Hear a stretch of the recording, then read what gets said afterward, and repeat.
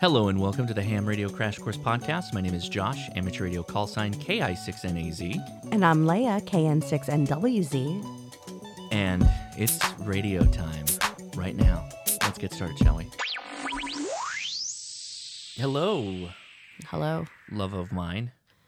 Hello, you. Right, ditto. Right back at you, bro. So how's your week been, Leia?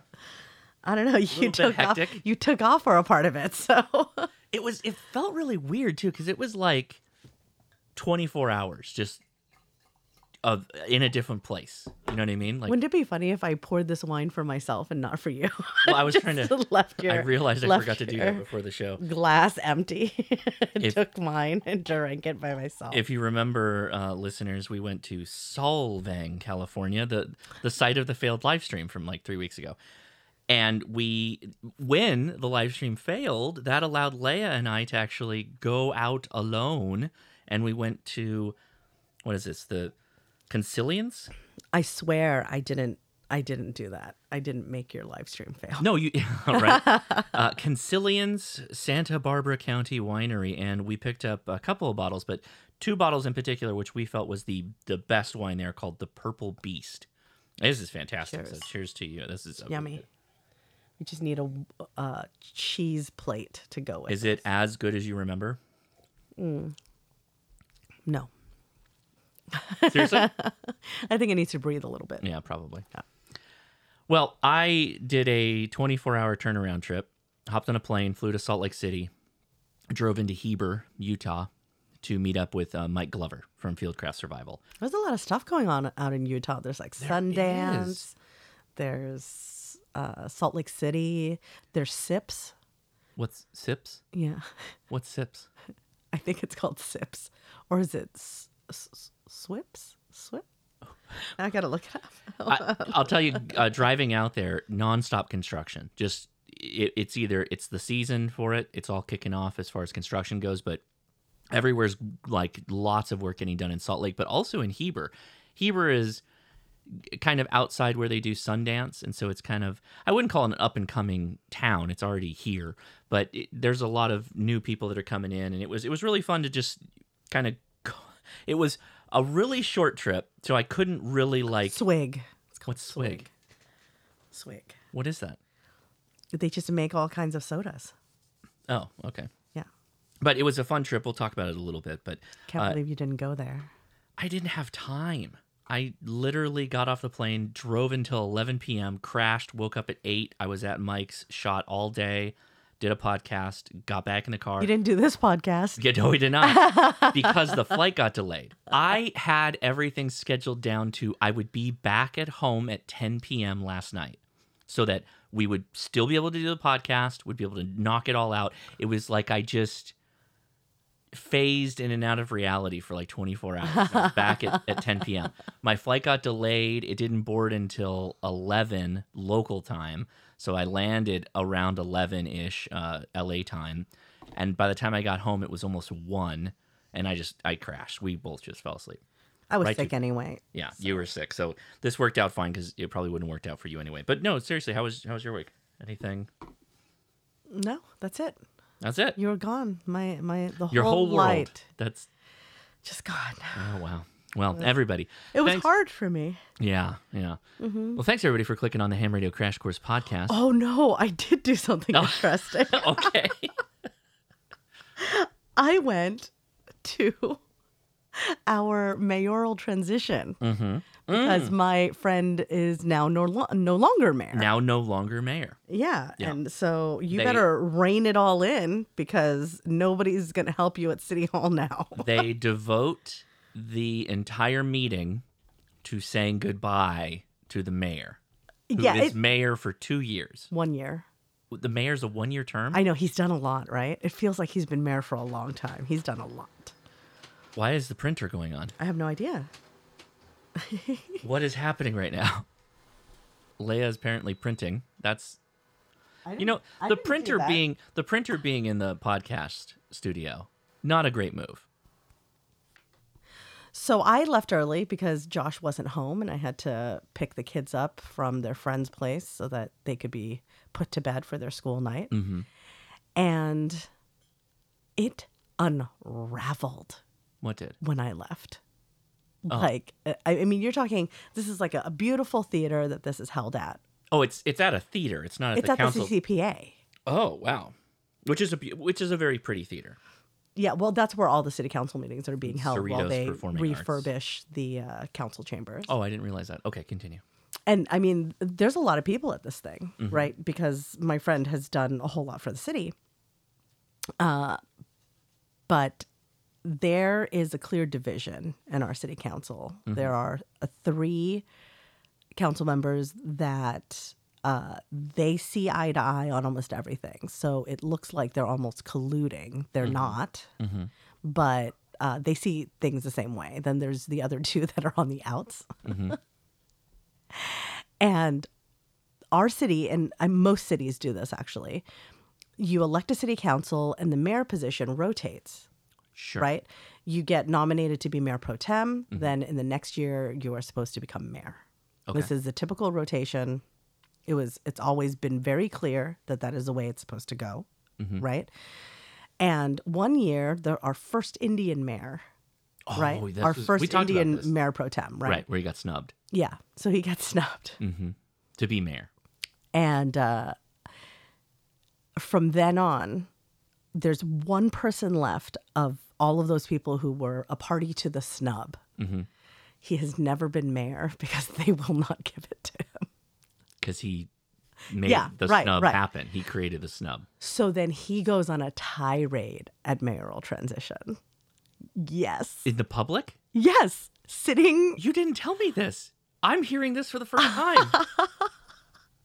he goes on a tirade about how I think he said it was like partisan, what was happening, which honestly, it's not. Because I think he would have gotten mayor, except for then he committed some crimes.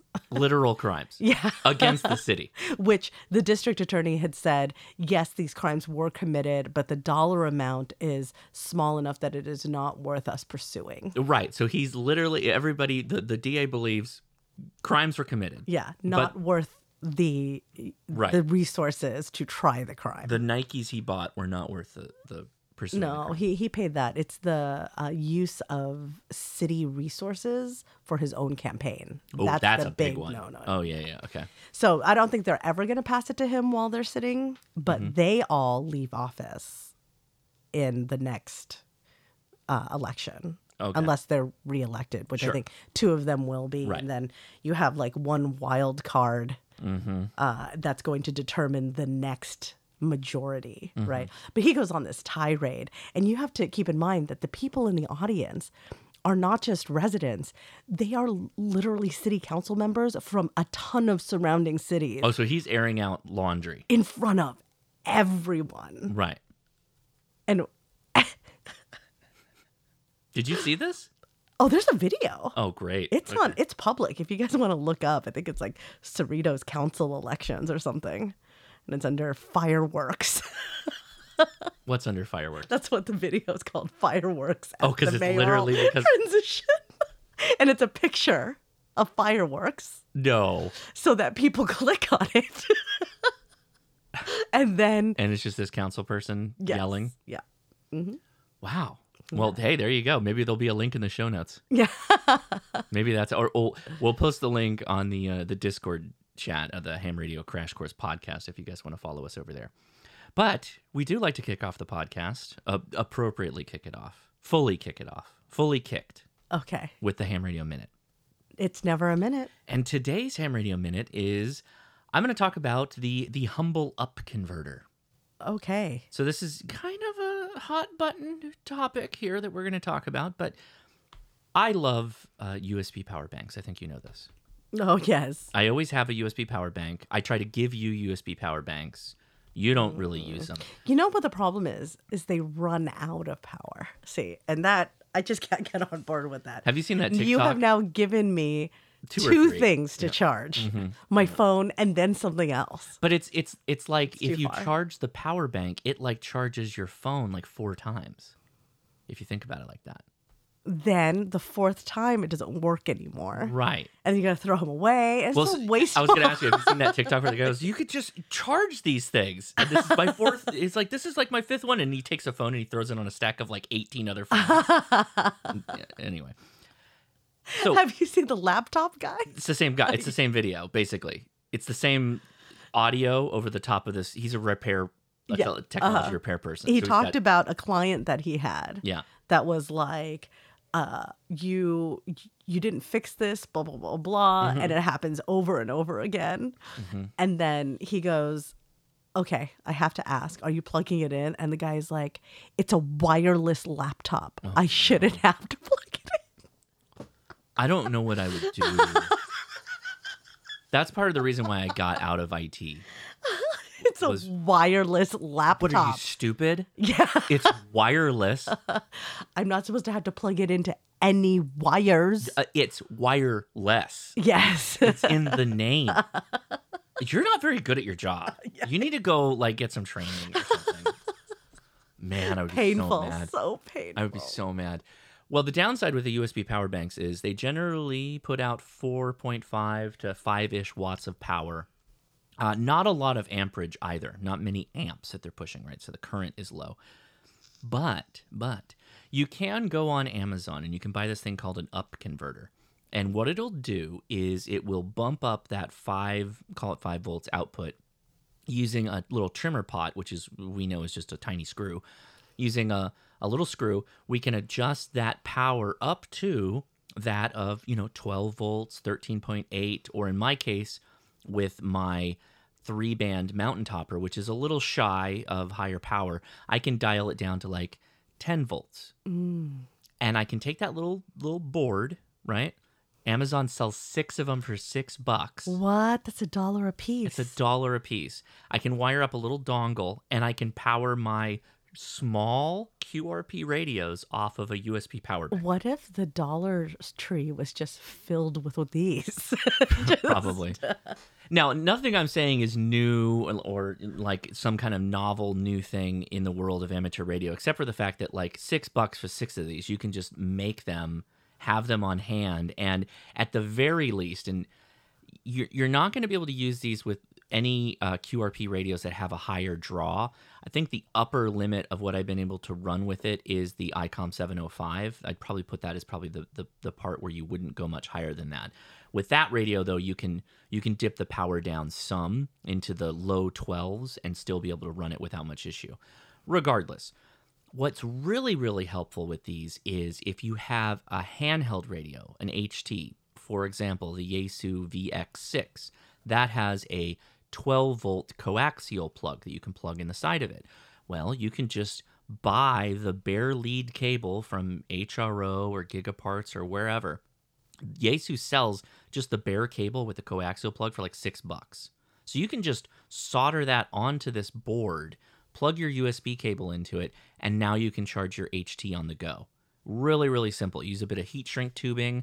I used power poles on the connector so that I could swap it out to different things.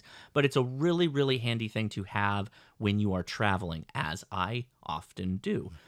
So if you don't want to drag out the full solar, you're mainly going to go very low power, then this might work to top off batteries or keep some stuff running that you're going to do some light operation with. It's a thought. I don't know. We'll post a link in the show notes so you can check it out. But it's literally like $6 for 6 of these things on Amazon. So it's a hard thing not to have on hand. And hey, think about it this way. You ever have an electronic device that like you don't have the dongle for anymore or the power brick? Well, you could just use the up converter to match the voltage you're looking for the device. Check that out. There you go. You can just adjust it to your heart's content. So, hey, maybe that's an option for you as well. Maybe. Leah, would you like to take a test? Right into Would it. I? Okay. Well, I am on question 17 of 35. Oh, okay. Right Which of the following is most commonly used for single sideband voice? I'm sorry, on the test it says SSB Yes. voice communications in the VHF and UHF bands. A, double sideband. Mm-hmm. B, upper sideband. C, vestigial sideband. Or D, lower sideband. And the answer is B, upper sideband, Correct. which is rare, actually, What? because I think you're typically supposed to use lower sideband No. on like 60, and What was the frequency it gave you? it was HF, VHF, UHF. Oh, VHF, UHF. Yeah. No, that's upper sideband. Yeah. So everything from 20 meters and higher than that in frequency is upper sideband. Mm-hmm. Everything else is lower. That could be 30 meters too. Actually, I'll look that up. But it's either 30 meters or 20 meters. You use upper sideband, and everything else is lower sideband. The next question reads, what must you do when powering your house from an emergency generator? Oh, A, plug in your lightning. disconnect the incoming utility power feed. B, ensure that the generator is not grounded. C, ensure that all lightning grounds are disconnected. Mm-hmm. D, all of these choices are correct. And the answer is A, disconnect the incoming utility power feed. So it's 10 megahertz. Everything 10 megahertz and higher is upper sideband. So that's 30 meters. That's why I had that tingling in the back of my brain. And everything lower frequency than 10 meters, so like 40 meters, 80 meters, is going to be lower sideband. Okay. The next question reads, what is the voluntary band plan restriction for U.S. stations transmitting within the 48 contiguous states in the 50.1 to 50.125 megahertz band segment? A, only SSTV contacts. B, only digital contacts. C, only contacts with stations not within the 48 contiguous states. D, only contacts with other stations within the contiguous states. I laughed at that. Mm-hmm. Why can you only contact outside of the states? Say the question again. What is the voluntary band plan restriction for the U.S. stations transmitting within the 48 contiguous states in the 50.1 to 50.125 megahertz band segment? All right, so there's a key word in there. Voluntary. Okay. So I this thought is I thought all of the band plan. Correct, but I think they're using the term voluntary on purpose. So that specific window is the DX window in 6 meters, the 6 meter band. So we're all supposed to leave that space open for working DX contacts. So as a like U.S. in the 48 contiguous states, you're not supposed to call CQ on that. You're just waiting for people outside of that area. No, you can call CQ on it, but the people calling back to you should be DX stations. That could be Canada, right? It could be Alaska, right? Hawaii, right? Puerto Rico. Now, the thing to keep in mind for this Guam. frequency space, Guam, yeah, you said Puerto Rico, right? Yeah. The thing that's important about this distinction is 6 meters is, they call it the magic band. It's not open under any like particular time of day consistently.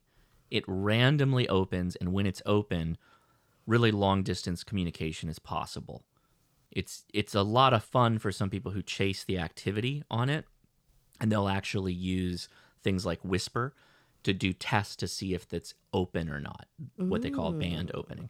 And so then when that happens, people will hop on and they'll very passionately try to make these long distance DX contacts. And to simplify that as much as possible, that's what these DX windows are for. Okay. So there you go. Do you know all of the U.S. territories and commonwealths? No. Would you like to know what they are? Yeah, let's do it. Okay. Northern Mariana Islands, Okay. That might be American Samoa, Okay. Yeah. different from the non-American Samoa. Probably. Okay. U.S. Virgin Islands, Then there are miscellaneous outlying areas. Okay. Baker Island, Yeah. Howland Island, Okay. Jarvis Island, Palmyra Atoll. That's a coral reef. That's what it says. Johnston Island, Kingman Reef, Midway Islands, Wake Island. Those are all of the ones that I've mentioned are in the Pacific. Yeah. And they're also prominent. Well, a lot. Wake Island in particular and Midway are prominent scenes in World War II. Then in the Caribbean, Navassa Island. There you go. There you go. So the more you know. Can you make contacts on every single one of those, do you think? I mean, maybe not Midway. I don't think there's a lot of people there. Wake Island, potentially?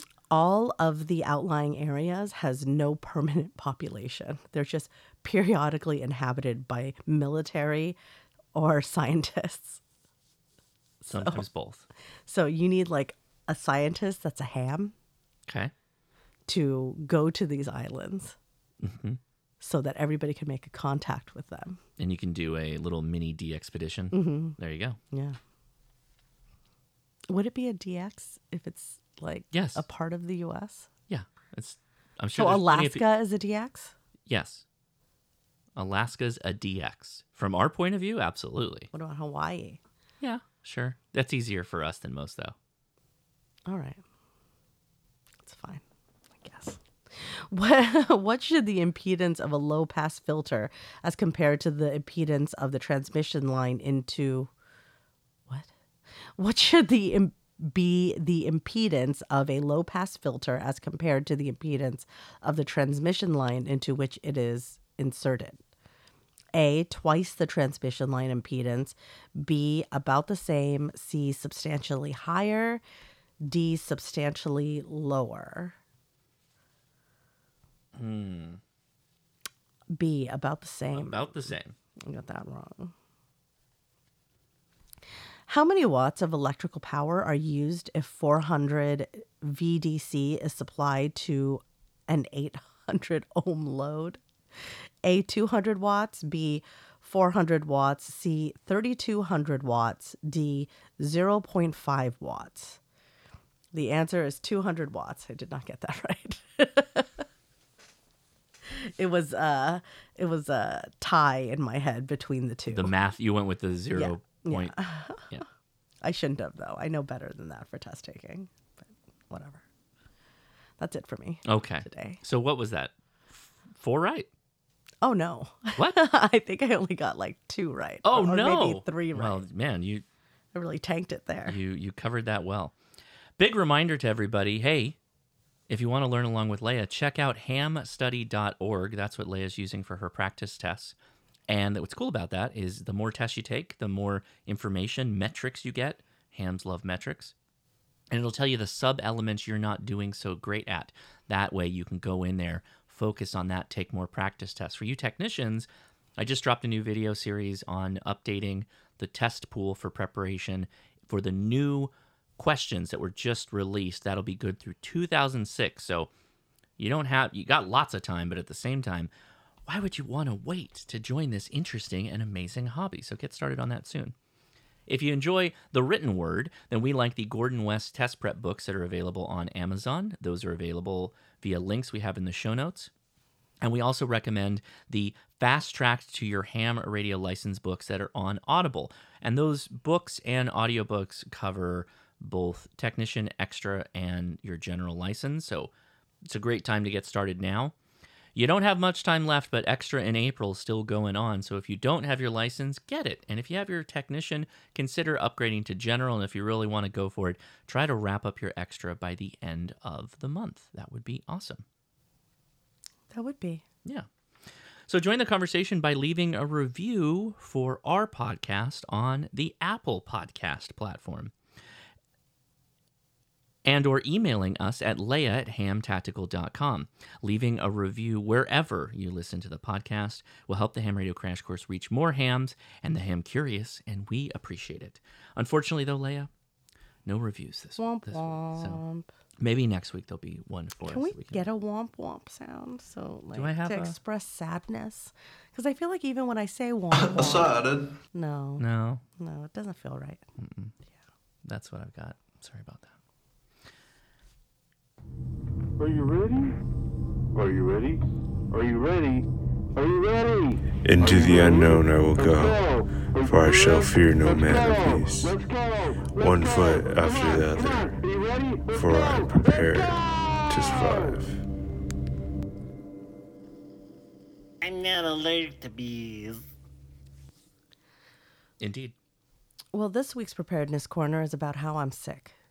Oh, And what I got started out as what felt like a stomach bug and then developed into like a runny nose and congestion. And then I started to get what felt like an ear infection. oh, And apparently that is a new like series of symptoms for one iteration of like the cold or flu or something like this that. new fast-paced world that we live in. I don't, is it just that we're also conscious now? We as a population used to just power through illness, right? Yeah, Like people absolutely. would be sick, still go to work. Kids would be sick. Their parents would give them Tylenol, still send Yeah. them to school. We get hopped up on Dayquil and go to work. right? Yeah, absolutely. And so, like, nobody was paying attention to their symptoms because we immediately medicated them to move on with our days. I mean, we were the walking wounded a lot of the time. But yeah, absolutely. We all just pushed through it. And now we're just also conscious of all of the symptoms that we have.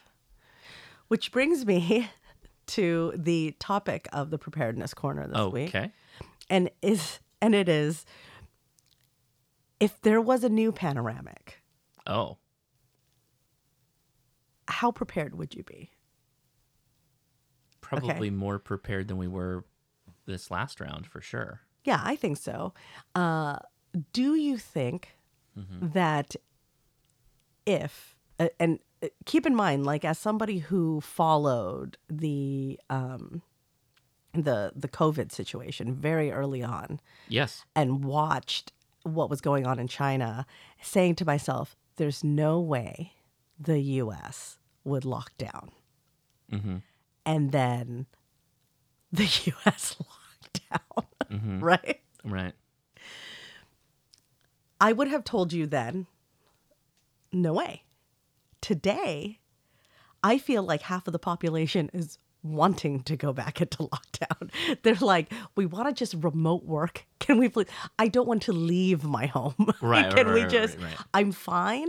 Some are have never left the lockdown. Some are still there, locked down. So, in terms of a new panoramic, I think everybody is much more prepared Sure. and would actually, well, half the population anyway, would be much more willing to just be like, yeah, I'll go in lockdown. I saw my Peloton from last time. I got to get that back off the roof. Put it up there to store it. So part of the survival plan. What would you have done differently in terms of preparedness? Like, so you're hearing inklings of there being, here, I'll tell you what the potentially new pandemics are. Okay? I've been actually thinking about changing up my office to get a sit-stand desk in there. That's what you were thinking? Yeah, because if I'm going to lock down, I need to stand up more. I didn't stand up enough. Okay. That's solid. I think we need to have a larger store of masks. Yeah. I mean, I don't know. See, it's so I don't weird. know that we needed like KN95 masks necessarily.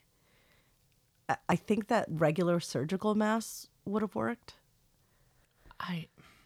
like in large quantities. I guess here's my thing, right? And this is not me saying masks work or they don't work. To be honest, it doesn't matter from my point of view. It really doesn't. When we were locked down, we didn't need masks. When we were walking around outside, we didn't need masks. The streets were empty, right? Yeah. What we had that a lot of people didn't have is we had a pretty decent amount of food Yes. and other things on hand that prevented us from having to go to where the people are. That's right. true. So the biggest thing you could, if you're really worried about a pandemic, or hey, not even a pandemic, if you're worried about being snowed in like my dad was in this last winter storm, Yeah. right? Just have more food. Just have the things you need. Don't do the paper towel thing and the toilet paper like everybody went nutso over. It's the food. It's always going to be the food and having a reliable source of water. And when I say water, I mean don't trust the government. Have a solution for filtering water. Yeah. Not boiling it. Well, I mean, that takes just happened way in too long. Philadelphia. Yeah. That takes way too long. Have a way to filter water that works, right? Whatever it is, I don't care. There's lots of options on the market. The same. What's really funny, it's like all roads come back to the staples of what do humans need: food, water, shelter. Yeah. Right. If you are in a situation where it doesn't even matter really, if you think about it, earthquake, snowed in, hurricanes a bit different, a pandemic, you're not going to be around people if you don't have to be. So what do you need? Food, water, shelter.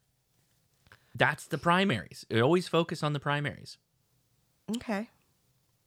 Did you know that until recently there wasn't a licensed vaccine for Ebola? Yes, I did know that. It feels like they just really didn't take that one seriously. Is that what they're giving us in the booster now? There's a whole movie about this disease that was terrifying. What was Outbreak? Was that Outbreak? Yeah. With Marcel the monkey. Marburg virus. Marlboro virus. Marburg causes similar symptoms to Ebola, contacts through blood, bodily fluids, or tissues of infected people. But very deadly, kills about 88% of the people it infects. That's worse than Ebola. Right. So there was. I think, isn't Ebola like 75%? I don't know. Okay. It didn't. Let me see. I can look it up while you continue. I can't tell. There was an outbreak in Uganda in 2017. There were only 3 cases, and they all died. That was the Marburg virus. Oh, the mortality rate is 90%. Whew. I mean, that's from one sample size. Oh, okay. Fatality rates can vary strongly from 25% to 90%. It'll depend on the outbreak. Man, F that. The Nipah virus, which is a distant cousin of the measles. Wait, are you just going through viruses? kill Or are you up going to- through ones that people think are going to happen? Is that what? Oh, these are the top 10 most likely to be. Oh, okay. All right. It can kill up to 75% of the people it infects. And it has frequent outbreaks in Southeast Asia. Wow. Emerged in 1998. Creates brain swelling. See, the thing, and I don't want to turn this into a political thing because that serves no purpose, but there's always going to be some contingent of the population that just doesn't believe what's happening is happening. That's true. And they could be right. It's true. They could be right. I'm saying future situations. I'm not talking about COVID. I'm not bringing any of that up. That serves no purpose right now. There's always going to be a contingent of the population that goes, that can't happen to me. That's one. Right. Or 2, I don't believe what the government is telling me. So that's the exact reason. Now more than ever, I feel like I Well- am in that group. I don't believe anything the government fine. tells me right now. Fine. But just if you understand that, like if that's human nature, right? Then the best thing you can do is just like be prepared in case you just need to take a time out from society for a while. Until the government requires standing legislators to have, within the last 5 years, been a part of the workforce, either as like business owners actually running the business or as employees of a business, Right. I no longer trust them. Wait, Everybody. say that again? The legislators, if Oh. within the last 5 years they have not held a job and had to do any work other than legislating, I do not trust them. I have held that belief forever. Like career politicians Yeah, the worst. that are making like laws or proposing laws that one, they don't understand Right. because they've never worked in a business. And so they're just getting fed information. So they're basically doing it for votes. And what they think I will honestly push- believe they should all be also required to become tax preparers so that they understand the tax code. Because every time these people try to pass any changes that are like beneficial one way, punitive another way, they do not understand how taxes are actually calculated. Right. And all of the different nuances of the tax code, and how almost every time their efforts to regulate something, It only hurts the little guy. Every time. it almost always goes against what they think they're doing, Yeah. right? Like that.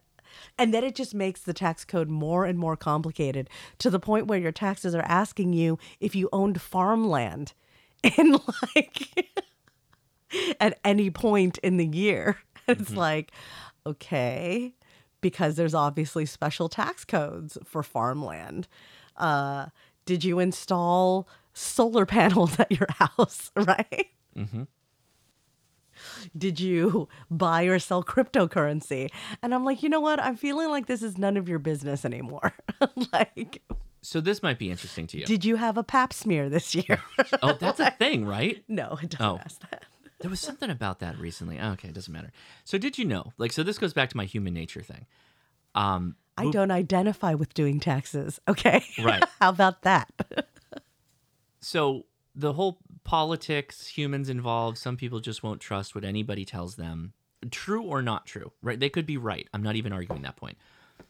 Here's I will read you a title of an article from the Stanford News. Okay? For Renaissance Italians, combating the Black Plague was as much about politics as it was science, according to Stanford scholar. So part of the reason that the bubonic plague spread the way it did Distrust in the government. was politics and people who were, for various reasons, unwilling to trust people telling them to stop doing this because this is what's causing it to spread, right?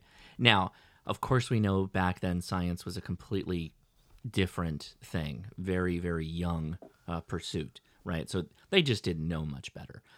But there's echoes of that in all outbreaks, Yes. right? It's more of a human issue than it is any one outbreak. I'm going to argue that we actually need people to doubt. Sure. Yeah. Like, yeah. there should absolutely be people who believe and people who doubt, right? Because the only way any government stays honest is if people are allowed to question it.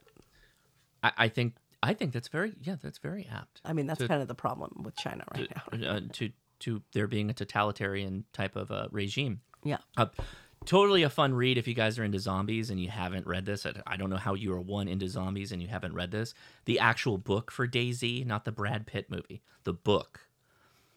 In that book, the Israelis are the ones that basically kind of figure things out really quickly. And in their political system, there's one guy who's kind of supposed to, not one person, but if everyone is going one direction, like if there's a movement of the politic to go, we're all in agreement, we're all going to do this. And you need a Harry Styles. What? What's the Harry? I don't get the reference. Okay. Go on. Is this a High School Musical thing? Someone is supposed to stand up and take the other side and go research the other side of the argument if everyone is agreeing. Because the fact that everybody in the room is agreeing, that could very quickly lead you to a really bad outcome if everyone is wrong, right? And it turns out that one guy, he uncovers something about the situation that is what allows Israel to kind of defend themselves. It's really it's a pretty good book. So for me, I realized that I need to be much better about growing a garden. World War Z, not Daisy. Did I say Yeah. Daisy? That's a game. World War Z. I have to be much better about growing a garden. It's ready for you. I built the planters. I'm not ready for it, Yeah, I get it. but yeah, Well, hey, we went through outbreak a super tomorrow. rainy. Who knows? We went through a super. Well, I have seeds. Well, they got to grow. You got to put them in the true. ground to grow. We have a really long growing season though, so it's okay. Oh, right. You keep coming up with excuses. Yeah. You keep doing But it. definitely more gardening. What else did I feel? I don't keep enough like ready use rice on hand. I always kind of assume that the big bag of rice is going to be enough. We have obviously like long storage rice, but I don't want to break into that. That was kind of the mental game when this was all going on. It's like you're do losing I- the battle. Do The I fuse is lit. break into the things that I stored for long-term preparedness? Is it time? Right. Is You know what I Is mean? this a signal that this is, yeah. Because there was a period of time where it was really hard to get rice in our Rice was community. hard. Yeah. Yeah. And so there's, I think I need like a break into if, like Break thing glass into, if emergency? Yeah. It's, Okay. How many days without rice have you been? It's a little whiteboard. It's like the accident sign. There have been 0 days since the last accident Yeah. on the factory floor. Otherwise, so one of the things I did, I canceled we used to subscribe to What the Crap, which is a eco-friendly, Toilet paper. right. And I actually canceled it because the toilet paper is made in China, whereas the U.S. produces a large amount of toilet paper So it here. was loaded with COVID. No, We were wiping ourselves to immunity. no, that's not what I'm saying. Oh my God, stop. But I decided to go with a U.S. company Okay. for a toilet paper subscription. Yeah. And then what else? I will say that was one aspect of the pandemic that we did not deal with because of that delivery service. We never wanted for toilet paper. Or so much toilet paper. We were giving toilet paper to Yes. people. Yeah. You want to look at how magnanimous we are. Yeah, you peasants, here you go. Enjoy our wealth. We're just spreading it around. Here you go. The other thing is I bought too much. I like too much food that was going to go bad before we could have even used it during the Oh, interesting. yeah. Okay. Huh. Well, there you go. So I've got to be better about the food storage game. Okay. I can see that. World War Z, written by Max Brooks, Okay. son of Yeah. Mel Brooks, Wow. the director, Yes. son of. Yeah, like Spaceballs. Yes. Yeah. The kids really like that movie. I bet they did. That's right up their alley. So I grew up watching Spaceballs on television, Okay. meaning it was censored for television. Oh no. I didn't realize that there was some stuff in there that's like, oh, Edison probably shouldn't have saw that. Now he's going around saying balls. Oh, that was always going to be, that's in the title. They can't cut that out.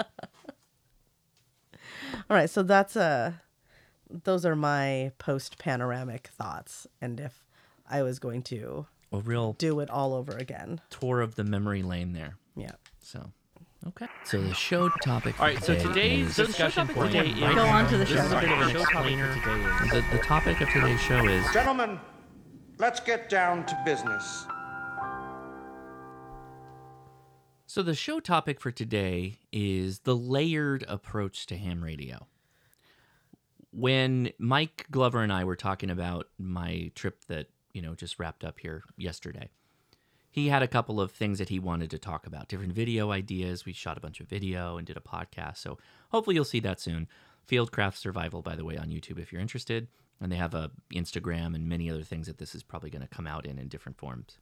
But a couple of things were family emergency planning for communications, mobility radio, mobility communications. And those started, the more I thought about it, the more I applied the gear I have, the more I thought about like people starting out, what they might have gear or what they might be interested in, the more I realized like there's often times where you've likely got good enough on hand, or you have a couple of radios, and by a couple I mean like a VHF, UHF radio you like, maybe it's a handheld, and then maybe you have like an HF radio, and that could be QRP or something else. So the idea here is to like layer your capabilities. So VHF, UHF, this is an easy one, right? What I did, and part of one of the videos was to talk about how, well, hey, I got this VHF, UHF radio, and I can throw it on my backpack, and I take it with me, and I leave the stock antenna on it. And that's good enough when I'm just kind of hiking around, right? So then when I get to where I'm going and my mobility, I'm not going to be walking around, right? I'm going to be stable, sitting, quiet, whatever, not moving. I'm like, okay, well, now I can put up a J-pole antenna. So instead of having like a separate higher power VHF, UHF radio, I can extend the capability of that VHF, UHF radio pretty easily by just putting up a J-pole antenna, hanging it from a tree. Or maybe you have one of those telescopic vertical antennas I've talked about that I really like. Like those work great. Those are a perfect way to just add a layer of, call it a semi-permanent base station into your kit. Let's say I'm done with my hike. I'm going to hop in my car. Maybe it's a rental car. I'm on trip, or maybe I'm borrowing a car, or maybe I just don't like the idea of having a permanent VHF, UHF antenna affixed to my car. I've got a little mag mount now with a BNC connector on the top, and I can take my signal stick antenna off of my handheld radio if I was putting it on my backpack, and boom, I can put it on the car. So then you're thinking maybe, okay, well, now I want to get into HF. Well, what does that look like? Well, if it's emergency purposes, maybe you don't necessarily jump right into HF. Maybe you take that same handheld and you add something like a DigiRig for data communications, for your connecting to your phone, for doing APRS or WinLink, or maybe you get yourself a Mobi-linked TNC4. So now you've added a layered capability on top of, again, I'll call back again to that Yaesu VX6 because it's a really simple radio to use in this case, where you can just add capability to it. But okay, so you want to go into HF. Well, there are a ton of really good QRP radios out there. This would be one of those situations where if you're looking for a semi-emergency prep-friendly QRP radio, the Yaesu 818 has a lot going on, so it's kind of a bummer I can't point people to it because it's all banned. I would say, hey, the 705 might be a good option because it's VHF, UHF, but and in addition to HF, so you get all the capabilities, and that's even more of a layered approach because now you've got your HT, which does what the 705 will do too, but the 705 adds a ton of extra features on top of that. But go with something simple. Could be like a G90, or it could be a 6100, getting on the cheap side. You could go with a Lab 599 as far as like a layered approach, because what can you do then? Well, you can do the same thing. You can start the radios up. You can use a DigiRig or similar device to connect to the radio to your computer, and you can get added capability and functionality out of that. But HF goes a lot deeper than just the radio, right? Because if you're talking single sideband, let's just say that's what you're interested in. Voice, maybe CW. But for HF, for me, the largest layering that occurs is not so much what the radio can do, but it's more on the antennas and how you power it. So just a couple of things that I talked through with Mike and discussed when we went a little bit deeper on some of this stuff. I like to bag up a lot of the antennas I use more often when I'm going to go out, whether I'm with the family and it's going to Bag them up? like in a pouch. Oh, okay. Would you think I mean like a grocery bag? I keep my old bread bags. Pro tip. And those little plastic enclosures, you definitely do that. I like to twist tie my antennas to lock in the freshness. No, I like to put them in little pouches and then label the pouches, or have a transparent pouch so you can see what's inside. And my layering, if you will, I kind of go a couple of routes. I usually have 1 or 2 end feds in different pouches, so I can just grab one and go, case in point, it's like a PAC-10. PAC-10 is a really nice antenna because it's versatile, meaning I can put the transformer somewhere and then use coax to connect to the radio and then run the the wire out in some direction.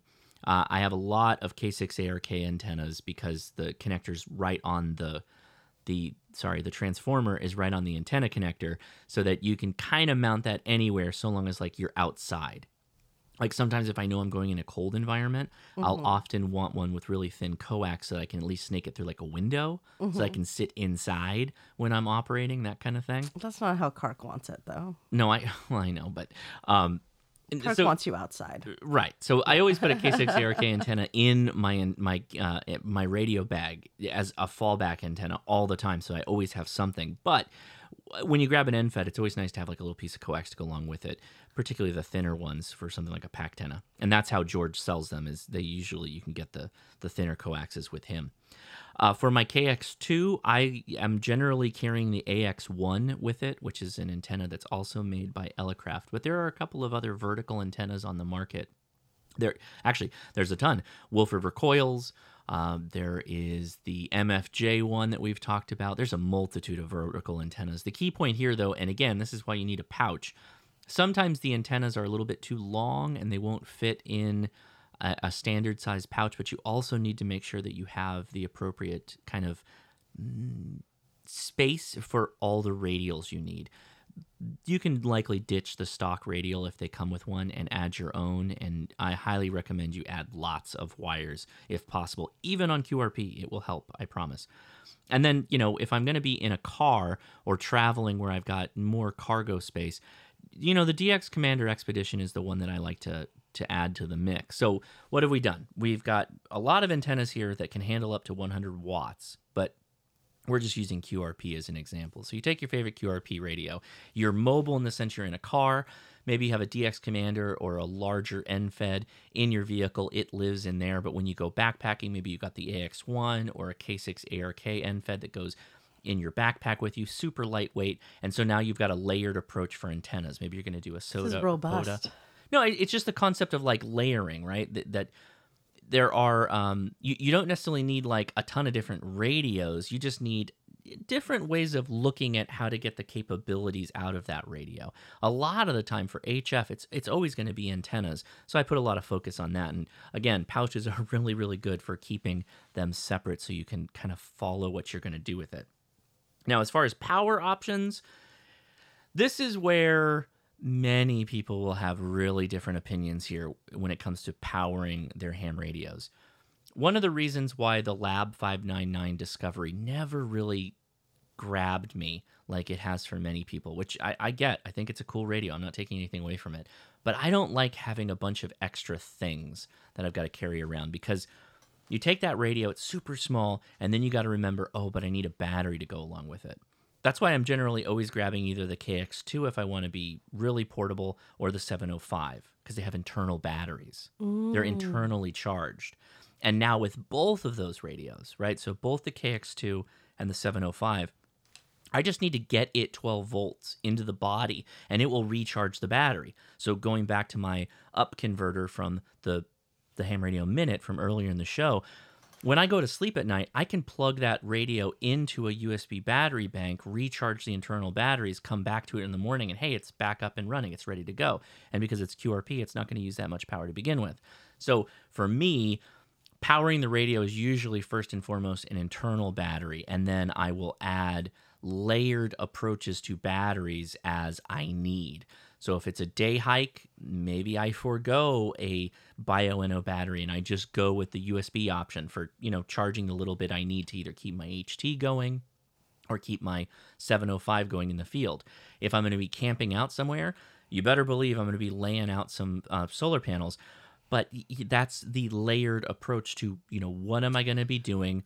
How and what's my calm plan? You know what? It's like, it's no wonder that so many people get out to wherever it is they're trying to operate from and realize that they don't have something that they need. Yeah, totally. There's just so many different components. And here. here's the big tip I have with all this stuff. Whatever it is that you're doing, right? These are my big tips. So my 705 and the KX2 live in a bag, their own bag, that has all the things they need to function, right? So it's got the power cable, it's got the mic, it's got a key. If I use a USB cable, that's in the bag. K6 ARK antenna is often also in one of those bags. So I could just deploy from there. But then if I'm talking about my solar panel, well, the solar panel is good, but what does a solar panel often need? A charge controller, some kind of box that will allow you to plug other devices into it for those devices to get a charge. Well, I don't want to have a third bag that I put the charge controller into. So I generally gravitate towards solar panels that have a pouch of some kind on it, and then I put the charge controller in the pouch.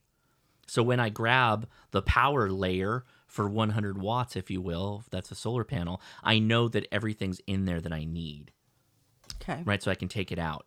Right, so I'm adding the layer of more power. So if I have more power, that means I can run something that draws more power, like my 7100, the Jerry box, or the 7300, my Go box. It depends on the situation, but everything I just said applies to still this simple QRP setup. Right, so you're not buying a bunch of radios. You're buying a couple of antennas for different purposes, and maybe you're buying a couple of different, maybe a solar panel, maybe scale up to like a 45 watt, even a 100 watt foldable, something along those lines. And the batteries that are going to be dependent on how long you think you're going to be out there and how long you need to be sustainable in that situation.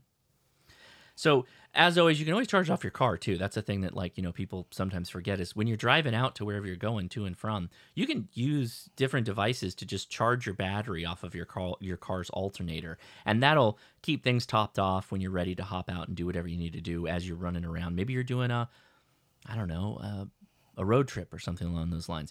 Really good idea to just have some kind of plan or device in place to power off of a vehicle. And maybe that also lives in a pouch that lives in your backpack because, I don't know, maybe you're going to rent a car or you're going to ride in someone else's car. So you can just say, hey, can I use your 12 volt, socket? Boom, there you go. Now, last but not least, for layering, this is something that came out from the discussions with Mike over this last trip I did. But your comms plan. So this is a really interesting. Every time you see Mike, you come back talking about comms plans. Well, no, it's nothing new. I don't think it's really new, but I think with Mike. Well, I don't want to share anything really that's going to come out in the videos, but I think the important thing is, so let's just compare and contrast. Mike, Special Forces, retired Special Forces, a decorated soldier, right? Amazing. Makes a lot of content, or has made a lot of content online with like firearms, right? Sure. I don't think it's a surprise to tell anybody, but guns sell themselves. Right, the world of firearms. No, that is not what I know about guns. Guns do all kinds of things by themselves. They shoot people. No, you're joking, but you know what I'm going with that, right? Guns are completely different from everything else in that they have a mind of their own. Sure. Yeah. Okay. Fine. But with firearms, like that is sexy. Like when you make a video on like a firearm, you have just an inbuilt community of people that are like super interested in seeing guns and that whole thing, right? Ham radio's not sexy. Like we say ham sexy, but we all know secretly that's a joke. Like to us, the people that are already really, really into it, maybe, I don't know, maybe you get a little funny feeling. I don't know. But I think that depends on like how you feel about highly intelligent people. Okay, I don't want to turn this into a thing. Where I'm going with this is that the comms planning aspect of radio is not sexy, right? Having you, like I'm telling you, dear wife, Leia, I want you starting at 7 a.m. every 3 hours to hop onto 146.520 and monitor for 10 minutes every day for emergency traffic. That's not as fun as like, Leia, my dear wife, we're going to go out every day to the range and we're going to see if we can improve our accuracy. You know what I mean? Right? So notice how you can do one from home, but not the other. Well, yeah, you know? I know what you care about, but just the general audience, right? The comms plan aspect of this is actually really an interesting discussion that took a couple of different rabbit holes that we went down. There are lots of ways you can prepare a comms plan. And there's a layered approach to this as well. There is the layer of the least resistance for those who may have no idea what the heck you're talking about. Well, guess what? They get an FRS radio from Walmart, right? There's your layer. Okay. You tell them, you write on whiteout pen on the side of it, channel 6 only, or I don't know, maybe you lock it to channel 6 or something like that, right? That's their limit, right? That's what you can get out of them.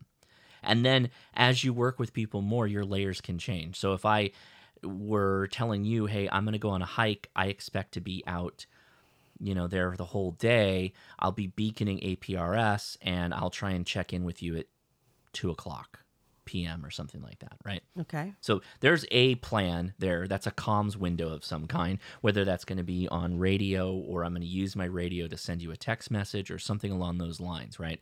But the layering is not just you, dear listener, listening to me right now, and the things you can put in pouches like I just kind of talked about, but it's also going to be how you can interoperate with people. If, now we're talking MCOM here, right? That layering is going to be up to their capacity to be able to be a part of that layer. Right.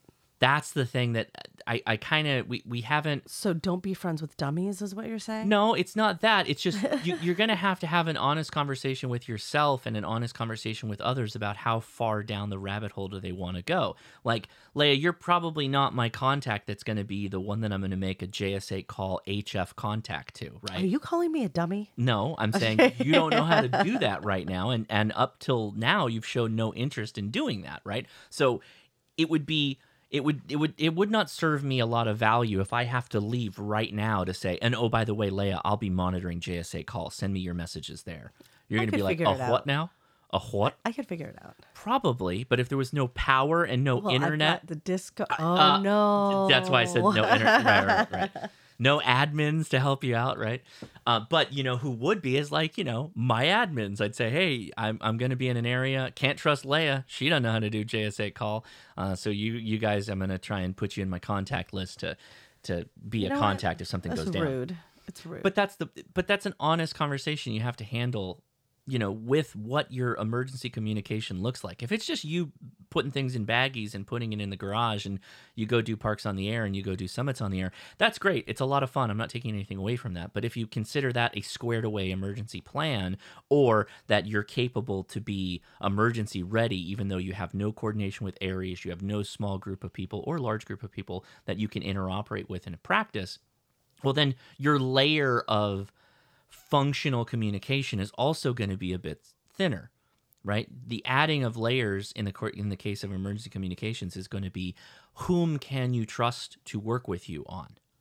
Whom is going to be available and is willing and is technically capable of being able to do the things you want to do at the appropriate times of day on the appropriate frequencies using the appropriate modes of communication, right? So that was a really big layer layered approach that we hit upon that I thought was really fun, because I've definitely worked through in my head that having that I don't know how to do JS8 call. Oh apparently. yeah, I go. Like sometimes you're like, Josh, why can't you go to sleep at night? You just toss and turn all night. Keeping you up, This huh? is keeping me up. Leia doesn't know how to do JSA call. And for some reason, I've got to evacuate without the family. How's she going to communicate with me off grid? Those are the things that keep me up at night. Well, I didn't know that. I'm gonna go learn it right now. Go pull up my video. Okay, turn off the podcast. I'm out. I'm out. So just think about that kind of stuff as far as it's not just layering your approach to ham radio, but then layering how you want to use ham radio, both the functionalities that the radio you bought probably already has. How do you leverage that? What do you need to get the most out of it? And then spec that. We're talking antennas here. Spec that based on what you're doing. So if you're going to be man portable, vehicle portable, or you're just at home, or you need a field expedient emergency antenna. And then once you got all this stuff, what are you supposed to do with it? If it's Summits on the Air, Parks on the Air, great, knock yourself out. That's really easy. You've got a built-in network of people they're communicating with. But if it's going to be like practical emergency planning, well, what are the layers that are going to be involved to you making some kind of contacts? Yeah, so I don't know. Think about it like that. All right, guys? Love to hear your thoughts on this one in the emails next week. What's happening? The staircase has changed, remember?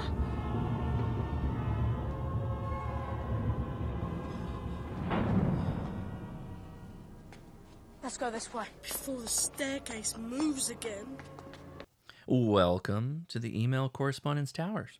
I hit up the post office, so we'll take a quick little pause at the physical mail depot. The physical meal. The physical meal depot.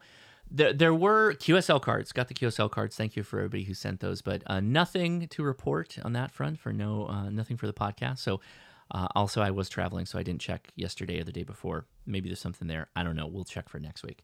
But that means we're going to head right over to the voicemail annex, the place you can go if you would like to speak your email to us instead of having Leia read it. And Leia, how would someone voicemail us? You can call 562-334-2389. And away we go. Before away we go, actually, I want to note the timeout for the voicemail is like 3 minutes or so. Yes. It's kind of like a repeater. So just know that like you may not get prompted if it cuts you off and you're mid-sentence. Just call back. No, I know, call back, but I'm just letting everybody know that like it's fine if you have like a 6-minute story you want to tell. There's no problem with that. Just I would hate for you to get all the way through the story and go, wait a second, they cut me off, and then you don't know when it happened. So cutoff is about 3 minutes, just FYI. So away we go now. Away we go. Are we not going? Away we go, Leia. What is this connected to? Leia, away we go. Oh, I see what's happened. You're connected to our neighbor's shower speaker. Amazing. Hey, Leia and Josh. This is another Vermont correspondent, Noah, KC1NWN. Wait for it. /AE. Ooh. Congratulations. Oh, she lost it again. I did. Uh-oh. What's happening? I don't know. It's not letting me play. What crazy technical difficulties. I will pause. Guess I didn't give you enough time to wait for it. No, we got it. Well, yeah, your woodworking, coffin building, Burlington, Vermont correspondent. Amazing woodwork, by the way. Studied for 2 weeks straight, all in the wood shop, out of the wood shop, listening to YouTube videos in the car, reading Gordo's book. Nice. All ham, no spam, taking practice test after practice test with Ham Study. And yesterday at 7 o'clock in the Red Cross with the Red 4 Cross. administering VEs. Fancy. Just kind of hanging around watching me. No I pressure. passed my extra test. Congratulations. Huge again. congratulations. Coming from a guy that studied analytic philosophy and poetry. Whoa, that is stuff interesting. was hard as hell. Humanities master. But thanks for putting out the challenge. I know I'm a little late. I got extra in April rather than by April. But yeah. Still counts. Thank you for everything. And I will be listening to the podcast this weekend and next week, following the Discord.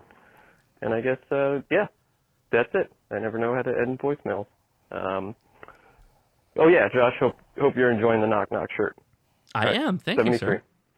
Hey, thank you so much, Noah. You're a good Noah. I took I took by April, and I can see how you meant like before April, but I meant like I think that meant by the end of April. That's how I took it. But yeah, it's very magnanimous of you. You made it. You made it. All right. Thank you so much, Noah, and congrats again. Net Control. This is Kilo Echo 8, Lima Juliet Lima. This is Ronnie here in Morgantown, West Virginia, calling to check in with the what are we calling this here? The voicemail net. Oh, hold on a second. I am being handed a piece of paper. Oh, FCC. Oh, certificate of successful completion of examination. Oh. Ooh. permission for call sign change. It is now KE8LJL/AG. Congratulations. Congratulations, Ronnie. Oh, Leia That's broke right, it again. Leia. Oh, got it. Good. It is April 15th. I just got my general license. Time is ticking. Oh, thank Josh, you. keep on her. That's all I've got. This is KE8LJL/AG. Clear. 73. Congratulations. Oh, thank you for your voicemail, and congratulations again. Very exciting. And thanks for the pressure. You know. Yeah. I can't say no pressure because it's on. It's like a kettle. Hey, How much pressure? HRCC, Leia and Josh. This is Alabama Andrew here. Hey, Alabama Andrew. Alpha Papa Delta. Just calling in. I finally got to catch up on the podcasts. And Leia, I know I said the extra test was hard, but it really isn't. It was just hard for me because I had multiple things on top of it besides studying, like, the garden. I got pulled for promotion, so I'm having to fill out a resume and take a bunch of promotional classes to better my chances, and also study the extra on top of that. It just made things tougher. So the comment I made wasn't meant to scare you away from extra. Extra's real easy. Sure. To be Real honest, I easy. only That's studied why for there are so few 3 of weeks them. before I took the test, and I made a 46 out of 50. If that helps, maybe encourage you after you get your general to go after extra. Also, too, good job on acing those test questions today. I believe you did it. I know I'm not going to hear this or you're not going to hear this after you did the questions, but I think you're going to do awesome. Oh, and, I'm sorry to come on. disappoint I believe you. you can get it in before the end of April. Go for it. And that's all I got. Number 2, and I got a little quick joke for y'all before I leave. My wife sprayed me in the face yesterday with pepper spray. What? All I got to say is we're not seeing each other for a little while. That was a really bad joke. I'm sorry. Forget that. All right, bye. Clear any fun. He said it was a joke. I don't know. I could imagine this Alabama Andrew's wife is quite a formidable woman.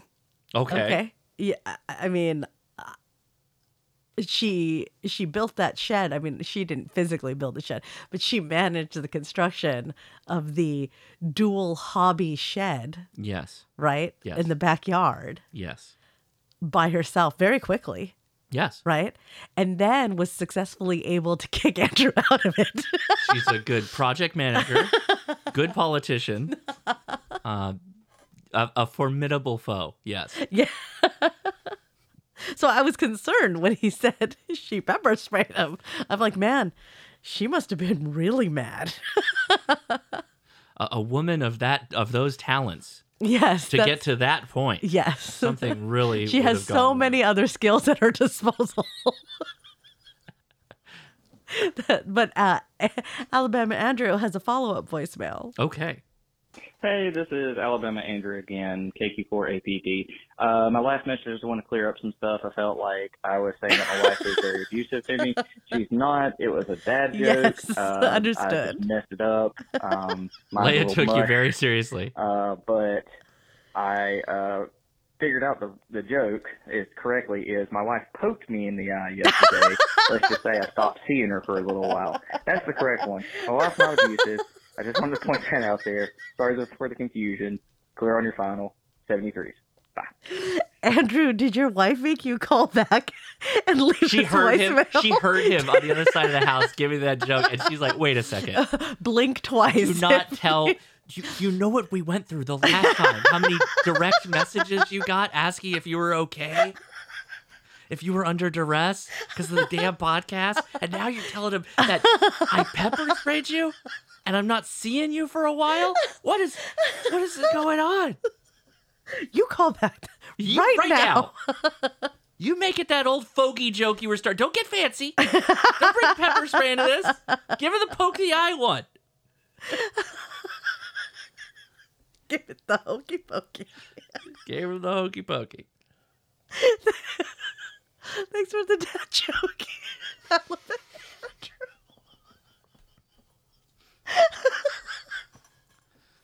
And for anybody who doesn't know, Alabama Andrew is a master of puns.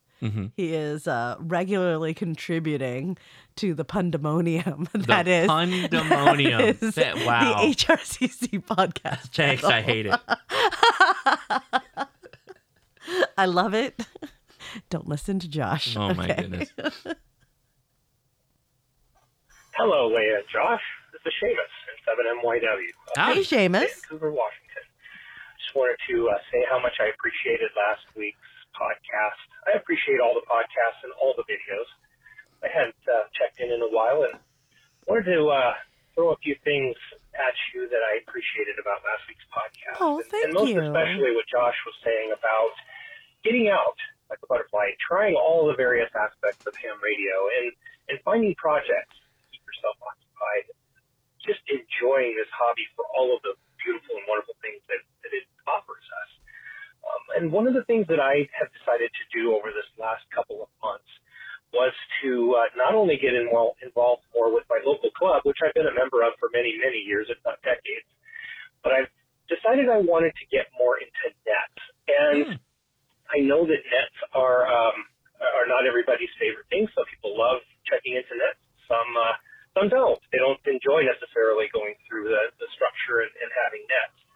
But I decided that I wanted to start a 220 net locally. And while I tried really, really hard to get a 220 net going through one of the local repeaters, I just couldn't find any success. So I decided instead of having it on 220, I would go to my local favorite DMR talk group. And I have a couple of other ham operators locally who are also in that same talk group. It's called Venture Overland, and this is the shameless promotion card. Venture Overland is on talk group 31655 on Brandmeister, but you can also get in through DSAR, and you can get in through WiresX and through Fusion. And what we talk about is venture overlanding, camping, hunting, fishing, photography, Nice. I a love wide range of overlanding subjects. And as an idea. I decided, why don't we have a net on there at 6 o'clock on Sunday nights? And sure enough, it went along very well, and now we're getting a lot of check-ins every single week. And we're talking about all the wonderful things we can do within the ham community that extend over into other areas. So if you want another project and are bored with some of the things you're doing, how about a net? Start your own net. Check with your club or check with the talk group coordinator or any of the friends that you have.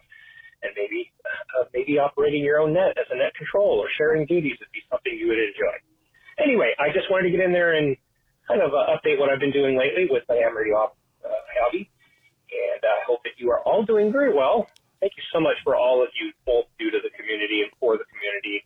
Look forward to listening to the next podcast and on to the videos. Have a great day, everybody. Just Seamus and 7MYW. Thank you, Seamus. Thank you so much, Seamus. I love that idea because I guess I never really thought about it, but like you just need a couple of hams and you got a net. Yeah, and like 6 p.m. on a Sunday is a really great day for an overlanding net because you're just coming back from whatever trip. Probably, right? Probably. And you've got like all of these things you want to share. Yeah. Yeah. Oh, I love it. You know, if you think about it, our HF net that we created, it's not like there's somebody we went and talked to and said, "May we please have a net?"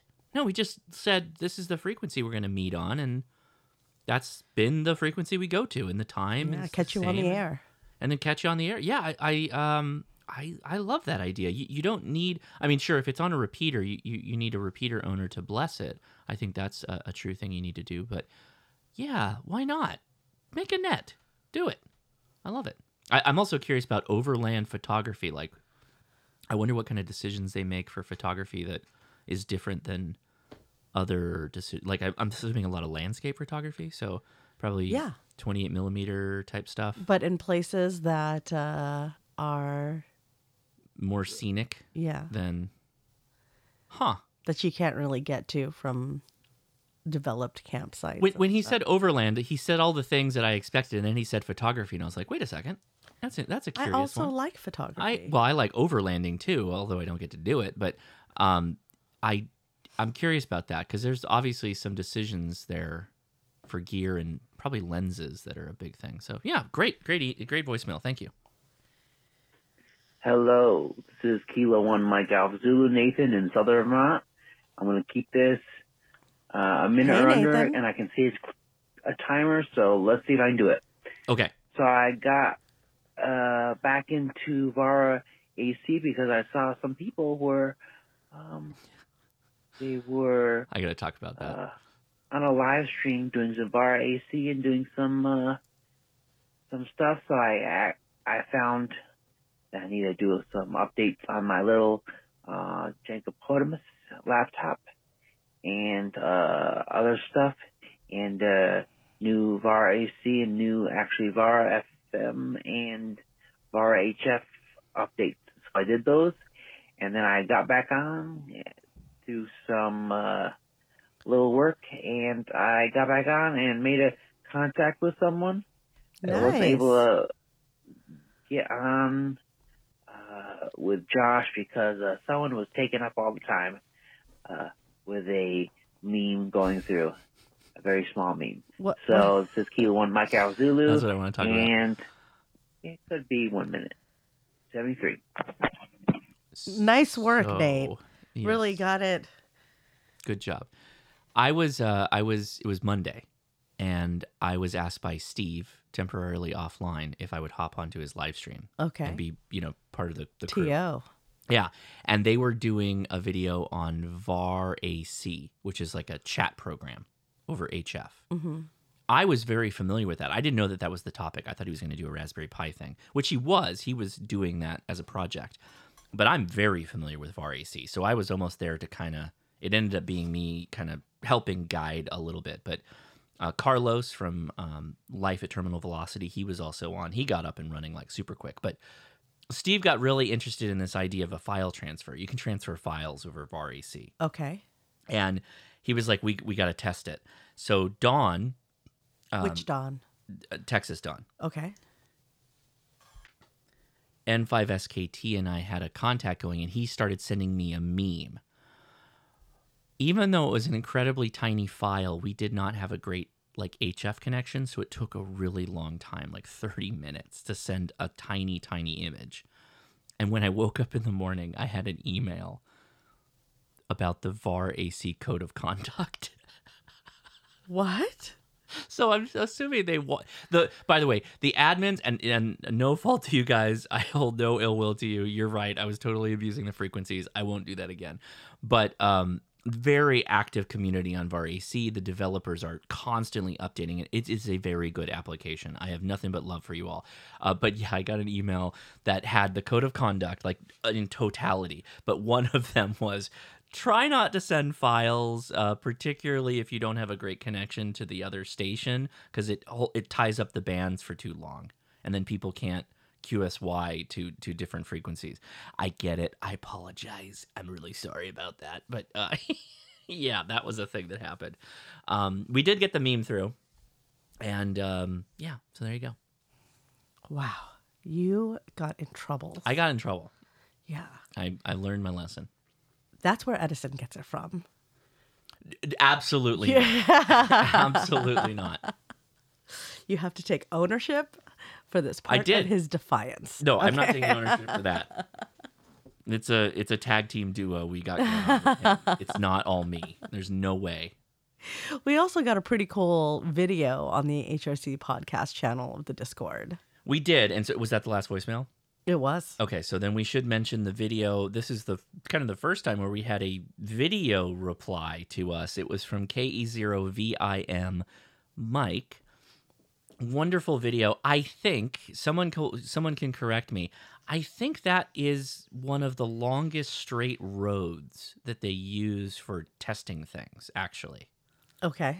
And I could be it's wrong. It's a really beautiful background. It's a very long straight road, but I could be wrong on this, but I also think a couple of scenes in Forrest Gump was recorded there. So anyway, wonderful video. Thank you so much, Mike, for sending that. So that means we're starting the climb up the email tower. Well, I want to thank everybody for leaving voicemails and indeed. Saving my voice from reading your email. That's right. Thank you so much. I love hearing everybody's voices. Mm-hmm. I love all the accents from across the country. That's one of my favorite things. Indeed. And I absolutely love Mike's video. It was very funny. So if you're not in the Discord... why aren't you? Yeah, join up. That's right. But Mike posted a video... where he basically, thanks us for the podcast, but he says he's got to get on with his tasks and grabs a hoe and starts hoeing the road. It's an inside joke for the podcast. Nicely done. That is a long road to hoe. That is a long road to hoe. Literally a long, like the commitment road. Like, I don't know if that was an adjacency thing or if he was like, while I'm in the area, I got to shoot this. And it was very impressive because he set up in the road. He set up the video in the road. That's not a very long traveled or oft traveled road, I believe. It's a pretty good condition of a road. Yeah, because I believe it's used for scientific stuff. I really do believe that. In fact, I'll look it up right now. So yeah, it turns out that is Highway 163 Scenic Drive, and that is the Forrest Gump scene when he's running.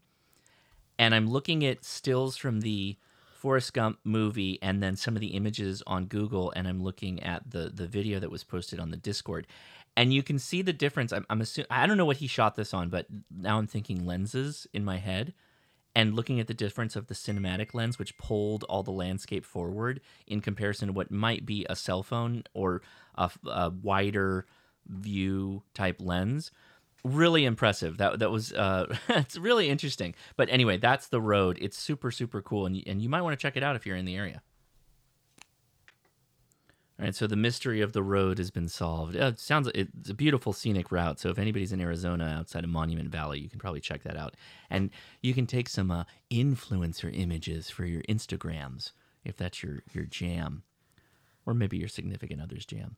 But that means it's time to start climbing the tower. So let's get started with that right now, Leah. This first email comes from Edward.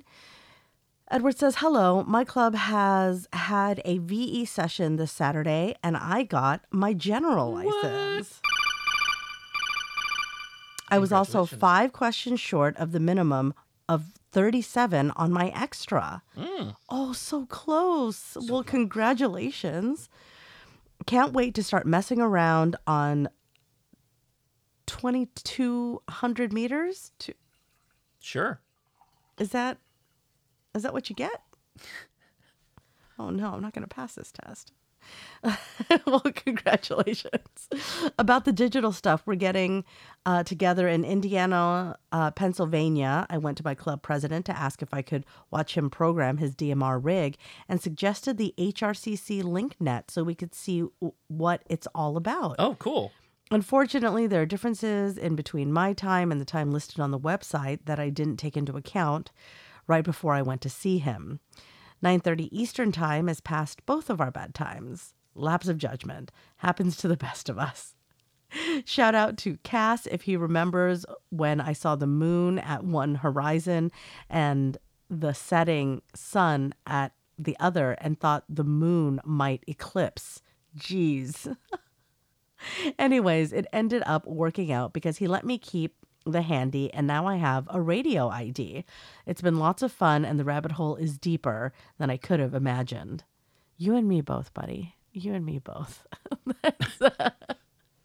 Now that I have your attention, let me sell out to the club a little. On May 25th, we're having a special event for Jimmy Stewart's birthday, as this is his hometown. Oh, interesting. The actor. Yeah, fantastic. You know him from Vertigo. Mm-hmm. Mr. Smith Goes to Washington. Of course. Anatomy of a Murder. Mm-hmm. And of course, the crown jewel, It's a Wonderful Life. Yes. We'll be operating outside the Jimmy Stewart Museum on Philadelphia Street, and we're hoping for a pileup. Keep an eye out for the call W3S. That's all for now. 73 KC3 QAJ Ed. I like it. Well, that's awesome. I do really like Jimmy Stewart, though. I love It's a Wonderful Life. You know what would have been a good call for Jimmy Stewart? W1F. Sorry. Wonderful Life. So it'd be W1F. Yeah, W1F. Wonderful. It's a Wonderful Life. It worked out better in my head. Okay. Yeah. So I realize my phone is still in black and white. Very much so. Yeah. Yeah. And it is still less engaging than it used to be. Mm-hmm. But I realized that I could probably now just watch black and white movies and be completely unfazed. I think also, like you've mentioned, the good old days a lot more often than before, and a lot of you dang kids. It's a really interesting time. Really, get off my lawning. Like you've also desired having a porch. I've always wanted a porch. That's And not new. like we don't have a porch. We don't have a place to porch, if you will. And Like, you could porch anywhere. and you're mumbling to yourself, walking around. I hear porch every once in a while, and lawn, and the grumbling of not knowing what's going on outside. Also, You have now made me an old man instead of an old woman. Also, you've been on the Nextdoor app a whole lot, like more than is, I think, rational at this point. Why did that happen to Nextdoor? It became the porch. That's what it why became. did that happen? It became the people that sit on the porch and get all up in because Is it the people who refuse to get on Facebook, or like because Facebook, the whole social media thing didn't happen? Because we're the oldest generation for social media. No, so Nextdoor is like it's neighborhood centric. So if you have turned that on, which I think for everybody they have it on. I've had Nextdoor on before it was that thing. Like Nextdoor just used to be for your neighbors. Like it was just your neighbors. They verified you by address. Yes, like it was legit. Like it was legit for your neighborhood, right? And you had to make a group. It was very close. It was not a large group. Right. Now I get stuff from like La Mirada. you could be on the community tab and you'll get a random notification like, did anyone hear 5 gunshots? Right? Oh no. And then you're like, what do you mean? And then it turns into this like, and then it shows you, oh, it's somewhere here on the map. The other thing that does that is the Nest app. The Nest app for your cameras. I thought that was a Ring app. Oh, sorry, Ring app. That's the thermostat is the Nest. The Ring app, I'll get a random notification that shows a house, a Ring app's house that is not mine on my phone, and I'm looking at like, what's going on exactly? And then it's, talking about catalytic converters being stolen. That is something that is happening here. But you go on the Nest app and it'll show you the general proximity. The Neighbors app, I think, is what you're... Is it Neighbors? No, but it's Ring. not... Ring app. The Ring app will do it. The Ring app will do it too. It'll say like, oh, people can go in and like say shots fired, and it'll show up on the Ring app now. A bunch of apps do that. Huh. I use Citizen. Hello, Citizen. It's a Citizen app, allows people to post their recordings and geotag them for what it is. And then the app will pull, I'm assuming, from like scanners or something, and update if police are en route. Wow. And let me pull up a recent incident, because you do have to pay for this app. And yes, I am paying for it because I want to undermine our local newspaper. Oh, yes. We hate that newspaper. Yeah, we hate that newspaper. So you can set your radius for where you are, but then you can set a larger radius, right? Sure. And it'll... As radiuses do. Well, because then you can have 2-tier notifications. Like this is happening right now near you. Right. And if you're going somewhere, you can actually have it be like GPS based. Can I be a busybody in a town I may visit? Yes, exactly. So like, for instance, it says 1 injured in 2-story residential fire. This is where is this? This is not close to us. God, that's our house. Oh, it's near my brother, actually. Oh. Well, so you're busybodying in completely other towns. Just my brother lives here. It's fine. No. I think I don't know why it did this, but so there's like a video of firefighters that are on the street, and literally somebody just posted that, and then it'll go back based on the time that something happened. And so like 41 minutes ago, an incident was reported at this block of this street, right? And then there's a voice recording somebody posted, firefighters on scene of an apartment fire. Then somebody else reported the house is on fire. Is that what it says? No, like 10 minutes later, it's more information. Oh, here, I'm going to play it actually. Oh boy. Live citizen update. Hello, citizens. Here's your weekly update. Oh, it's the scanner. Yeah, so they posted the scanner. They record the scanner and they post it. Who did this? Who did this? A user, I'm assuming. This is whacktastic. And and it says heavy smoke and flames billowing from the apartment. So not only did it post the sound, it posted the description of what was being reported. And then it says firefighters advise they have one victim that's exited the building. Then EMS has been requested to the scene. Then a bunch of people have posted their videos from their perspective of the incident, right? Wow, that guy literally turned... He started recording and then turned his camera 360 degrees around. So this is the hard-hitting journalism we need. It's literally exactly what's happening without you having to wait for someone else to report it. Because the people there... Twitter is too slow.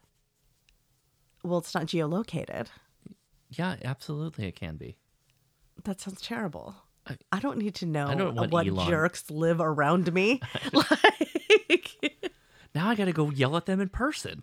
Because the inane number of things that people put on Twitter is not necessary based on my location. Sure. So then it goes on to say that the fire originated in a unit on the second floor. Mm-hmm.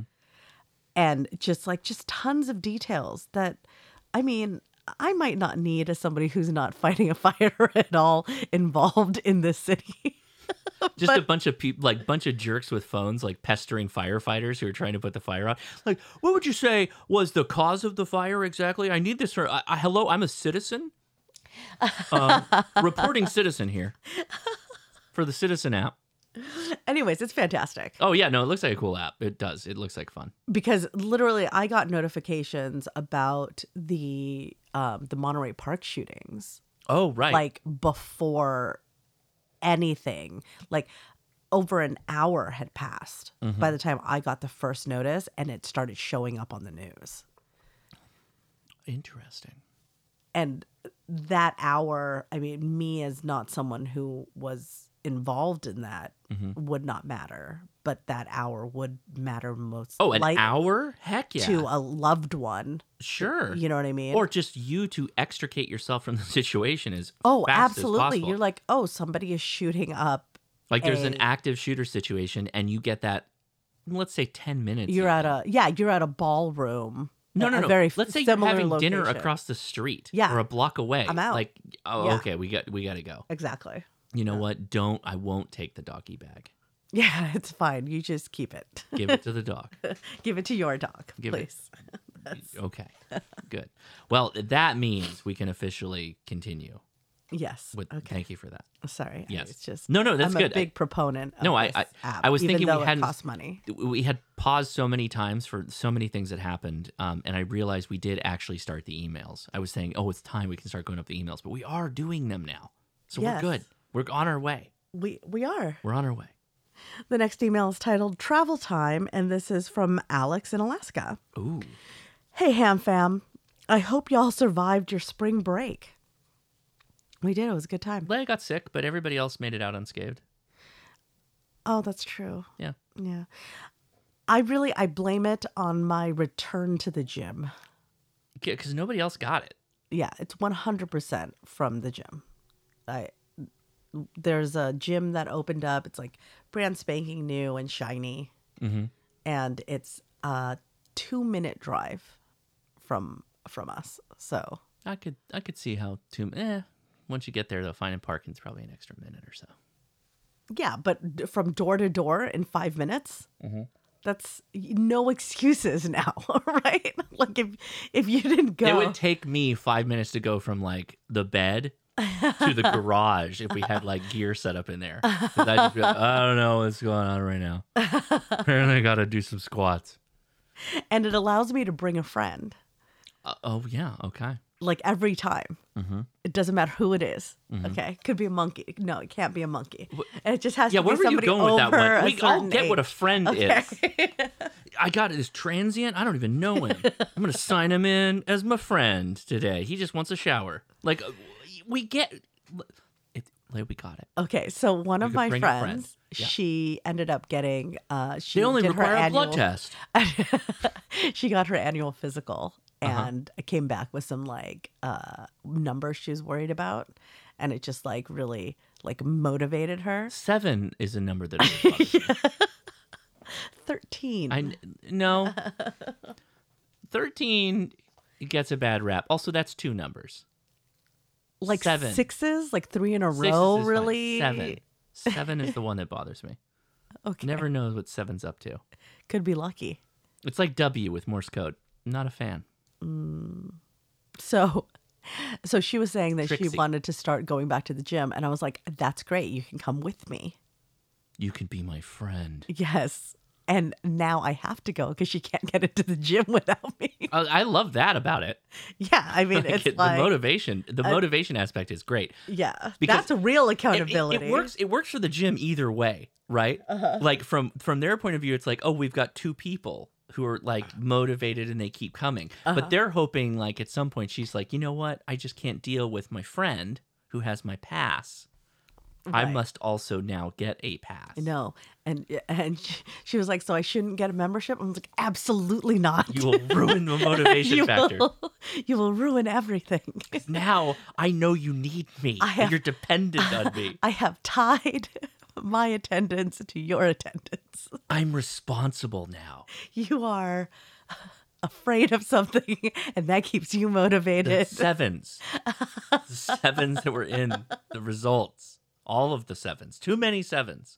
So Look like a slot machine jackpot. oh, but that's good. Still, That would be- no, I just never liked 7s. Wow. So she got more results today. Yes. More bad news. What? And she's like super worried. She hadn't gotten all of her results, I think. Oh, so it's the same test. It's from It's the same slew of tests that she took in Okay, her so physical. that's like over a month ago now, right? No, it's been just a few weeks, I think. You've been going to the gym more than a couple of weeks. I don't know. Okay. Anyway. So, so now she's like, I have to fully overhaul. I'm like, let's do that together too. I'll be your friend on this journey. You cook for me. You make me eat things.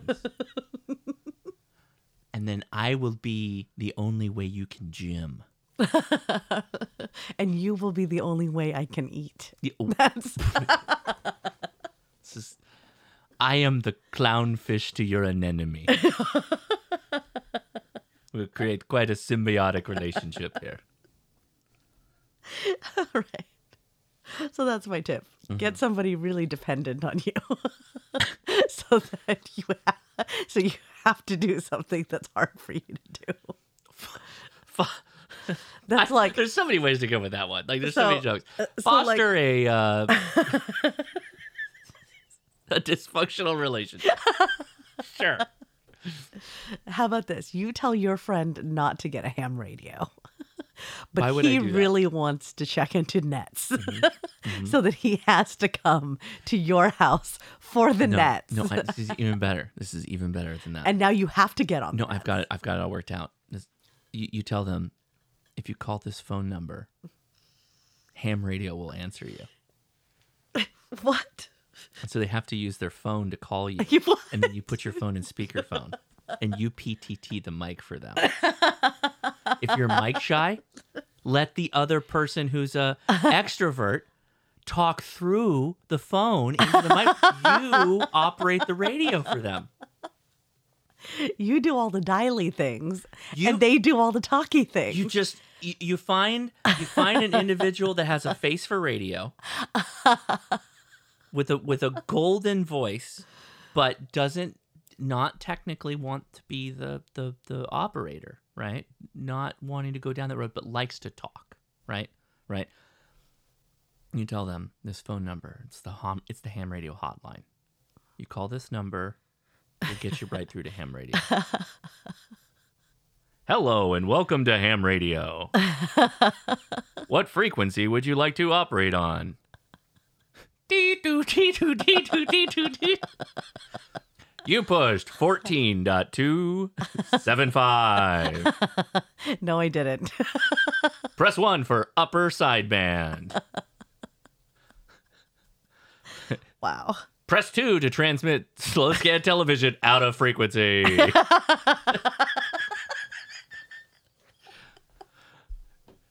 If you have your cell phone, text me a meme. We'll transmit it right over this net that we're on right now. There you go. All right. It's $59 a month. Alex says, we have ours in March up here in Alaska, but it doesn't really matter as even now we have multiple feet of snow. Okay. I have to talk. Multiple feet of snow. We had an unseasonably long winter. Yes. It was cold for more than Californians could bear. Yeah. I mean. And Utah laughs in the face of it. Yeah. But. Yeah. Today, perfect pool weather. Oh, pool weather. Yeah, it was really, it was hot actually. Yeah. It was hot. We went from like, oh, I've got to wear a jacket. Mm-hmm. I'm freezing. I got to get in my car right now because it's so cold in this stadium. To, oh, this is nice. I could go to the beach. I literally got up in the morning in the hotel yesterday. It was yesterday. Holy smokes. Yesterday. Drove to Mike's. There is a truck that is butchering a cow in the front yard. A Wagyu cow. Yeah, yeah. And while I'm talking to the people there, it starts snowing.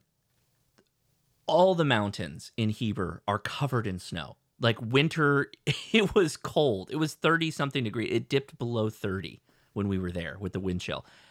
It was really a long winter. And when did their winter start? I don't know. I was talking to Mike. He heard about the whole San Bernardino thing and the winter. Oh, yeah. And he's like, hey, did you notice that was like really underreported? And I'm like, you know what? I think you're right. Like, aside from Ham Nation, when we brought those hams out that explained everything that went on, they were using like literal, snow cats to go over the snow. And they were digging people out. It took them hours. Like ham radio operators are digging people out of the snow to help people like the elderly get them out of the house to go to like the doctor, let alone Crestline, California got completely kneecapped by their major supermarket, which is one of my favorite supermarket, not even supermarket, like a grocery store, just got their entire roof caved in.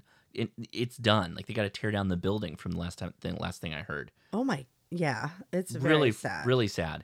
But yeah, apparently everybody got hit really hard across the board. California had its own storms. The eastern side of the country had its own storms. And largely I'm separating like the Rockies, everything east of the Rockies kind of thing. You guys had a whole different situation going on. It was equally bad. So yeah, it was a wild year for storms, but yeah. Well, Alex continues, I'll get into the radio bit of the email. I will be traveling down to New Mexico and bringing my FT817ND. I've looked up the regulations for flying with my battery and printed off a copy of TSA regs. When it comes to your antenna, how do you do it? Wolf River Coil, for example, lots of metal rods. Do you check it? I can't imagine the same people who take away crochet hooks will let you take on 11-inch metal legs for the tripod.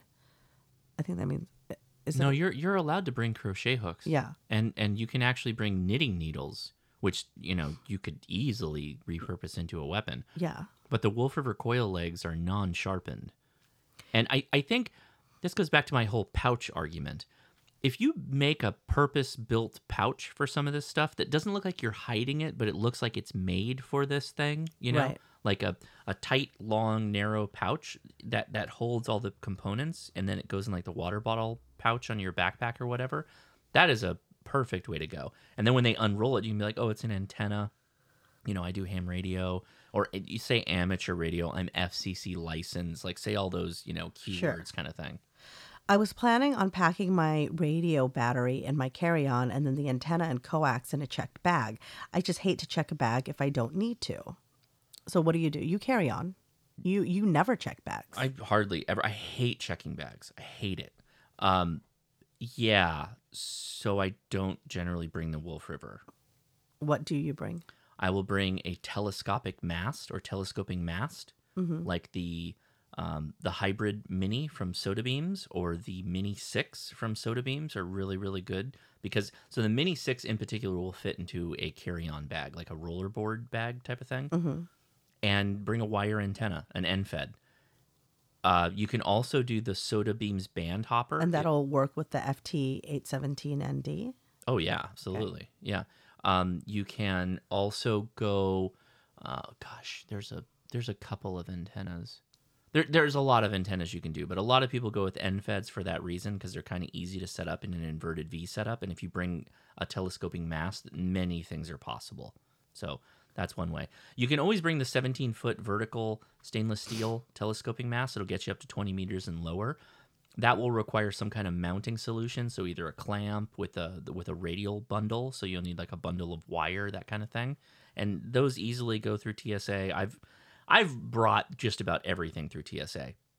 Have not tried the Wolf River, though. I have done the 17-foot telescoping mast, though. Definitely done that. Okay. Alex continues, I went out to a park as a shakedown of what I did to pack the right stuff. I found several small flaws in my setup. One question that arose was travel with an antenna. I was planning on the Wolf River coil as there may not be trees in the desert area. Sure.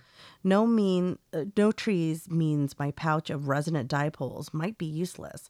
Either way, I'll be listening to this podcast the night before we fly out, so any advice is appreciated, and I hope to get some of you on the air. Oh no, Alex, I'm so sorry. We're a day late. Yeah, I will go back to my 17-foot telescoping stainless steel mast. Lots of companies make that. MFJ, I think Wolf River has them now. Chameleon definitely has them. They're inexpensive. You can get that vice grip clamp antenna mount system that I talked about on one of the live streams. You can get the Chameleon mount, which is a C-clamp. You can always mount that on the Wolf River tripod. Again, the legs of that tripod, I don't think you're going to run into any problem with that. It'll screw right into the base, and then you can use any number of radials in that setup. That will work fine for you. If you want something that is really easy to do, it's the Soda Beams band hopper. I like the 3-band model, so you get 40, 30, and 20. That might be a little high banded, so you can potentially step that down into an NFED half wave, and you can use a telescoping mast again on that. You will need something as like a center connector. There's a number of things you can either 3D print to go on the tip, or you can use you can use just a piece of gaffer's tape if you want to be able to set up the most high point for that antenna to put the middle point on for an NFED. There's lots of things you can do if you just think about, like, I got to make this work and just, go for it. All right. Well, those S-beaners, those little S-beaner clips, those S-beaner clips that are on my Amazon store, they have holes all through them, and the largest hole is actually wide enough that will fit through most telescoping masts. So you run that S-clip down through one of those holes to where it stops on like the first part, the very topmost part of the telescoping mast, and then you take your NFED wire and you clip it through the carabiner hole, and then you can just let it basically slide through that hole as you need to adjust the final length on the antenna to get it up on the air. Now you will likely need to stabilize that mast somehow, so that could be just gear ties. I'm a big advocate of those, just metal. It's basically metal wire that's wrapped in like really, really heavy rubber. And you use that to just tie off the antenna mast to something. A park bench. When I was in Las Vegas and I was at that park, I used one of those stakes that they use to hold up like fencing for gardens. Mm-hmm. I just gear tied my mast to that and then just long run my wire out to the top of the mast and then ran it back to the 817 or the 818. That's all I did. It was really easy. All right. Well, Alex signs off. Thank you for the podcast, Alex from Alaska. Well, thank you, Alex, and safe travels. Hopefully this was somewhat helpful for you, even though it was a day late. It's a day late. I'm so sorry. Well, it's still going to post on Friday. Oh, no, this is Friday. Yeah, it's a day late. I'm sorry. What's happening to you? I am still in Utah time. Okay. 1 hour difference. The next email is titled, Leia, guess what? What? Well, I'm not Leia, but that's And this what is Leia would know. and this is from the beautiful Charlene. Okay. I did it. I passed my technician license, and get this, I received my call sign on World Ham Radio Day. Congratulations. Congratulations. You were so worried you weren't going to be able to do it. You and nailed you it. did it. You did it. Does it get any better? I also got 14 questions right on the general exam, and I didn't study for that at all. Wow.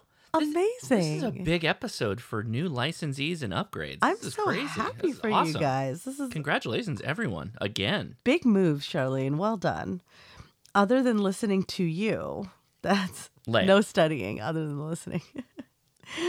Than listening to you, Leia, go take that test. Oh no, I already know when you I have can to pass. do it for Charlene now. So she's working with you. Yeah. She said she's only listening to you. You're the only now. Well, if now she's you're only Leia, listening to me, just like your friend, then it doesn't serve anybody for me to pass the test. Leia, just like because your friend you need who me check into to take the question, like take the test every episode, so that you get more test practice. If I take the test, I'm not answering any more general questions. What if I will be answering extra questions? What if I started a website and it was called Gold Ham hamstudy.org. Goldshamstudy.org. And I charged you $50 a month. Me. You. I don't pay $50 a month at Gold. Okay, whatever. Okay. And you could allow a friend to take practice exams, but you had to do it together. That was the only way you could get them in. You know what might do it is if people were like, I'm not testing for my general until Leia does. Then I'm going to be like, oh no, I'm holding all these people back. I just won't do it. If Leia can't do it, I won't even touch it. It's dead to me. You said that now. Now you're going to get an email. You will get an email now. I'm not going to do it. Okay. For sure. I'm doing it before the test pool expires. Okay. Oh, okay. Okay. Because why did I do all of this? Well, start it all over. You'll be good. Just think of everything you know now that you didn't know then. Does this podcast end when I get my extra? Is that the podcast is done? I didn't know that we had an end qualifier. I mean, I can keep moving the bar if you want. You could be like, well, you got to get your VE.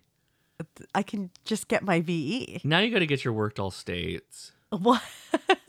And then you got to get your DXCC. How am I going to get worked all states doing the podcast?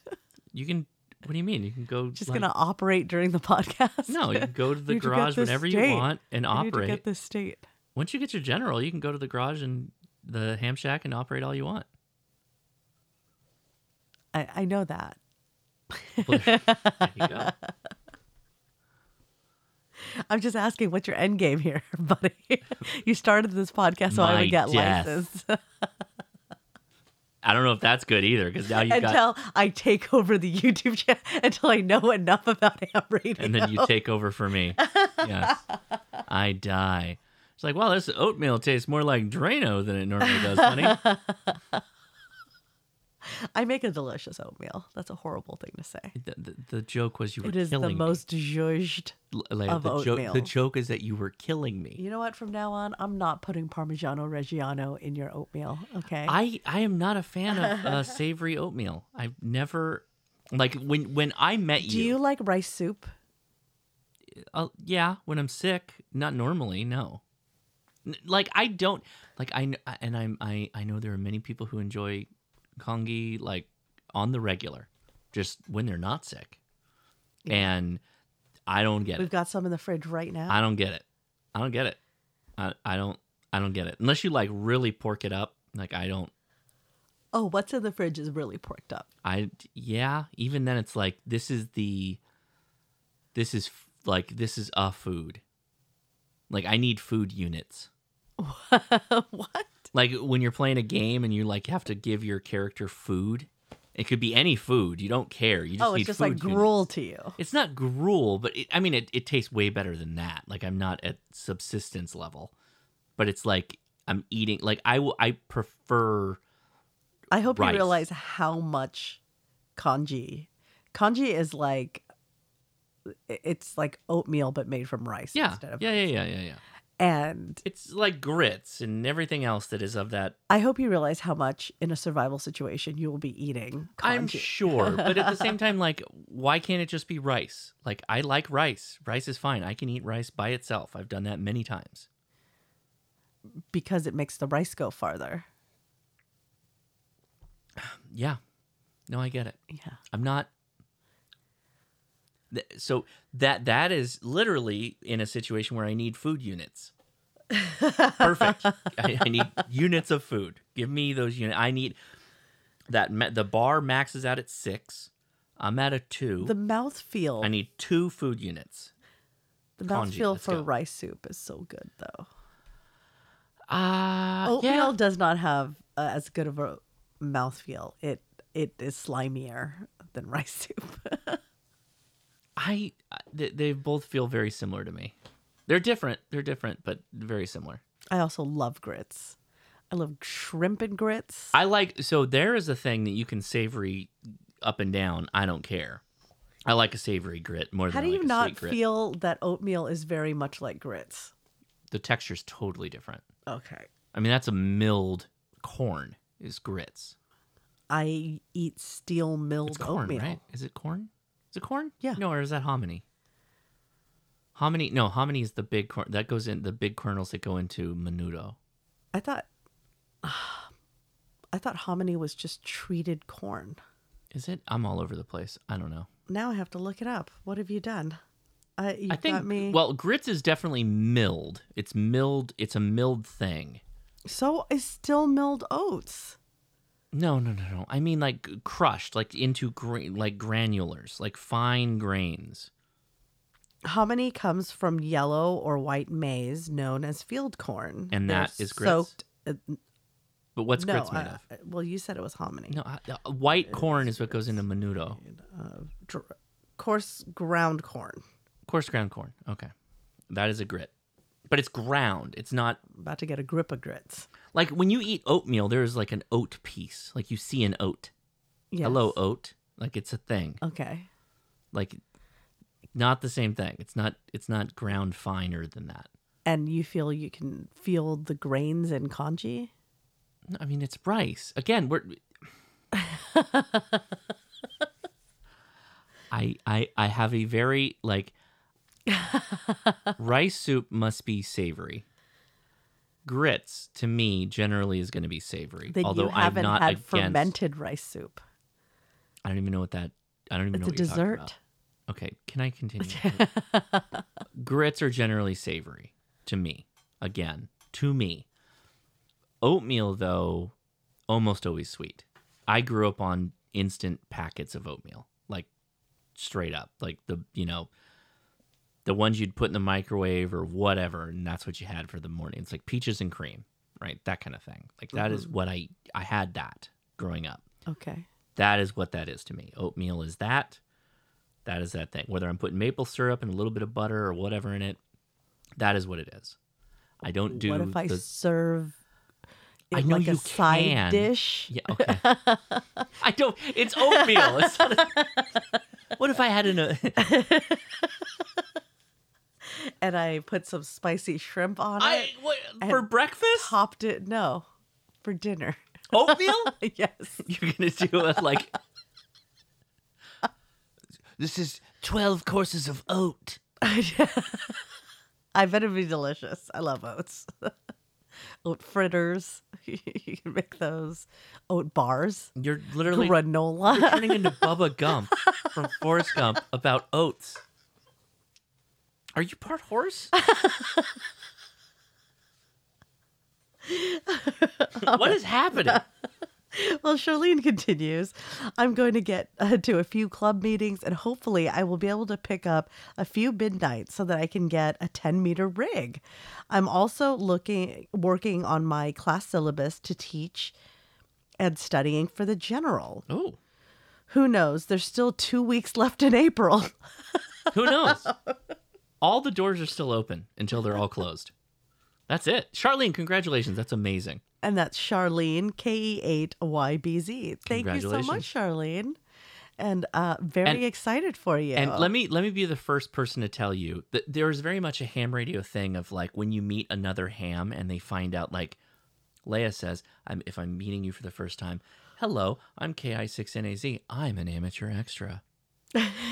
I met multiple hams that will say that to you. And then you will in turn reply, I'm Leia. I'm a technician. And then the following question will be, when are you going to get your general? Right? It's always like this. Not all hams, right? Not all hams do this. Charlene, you have your license.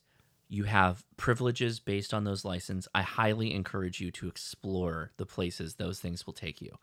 You can do satellite communications now.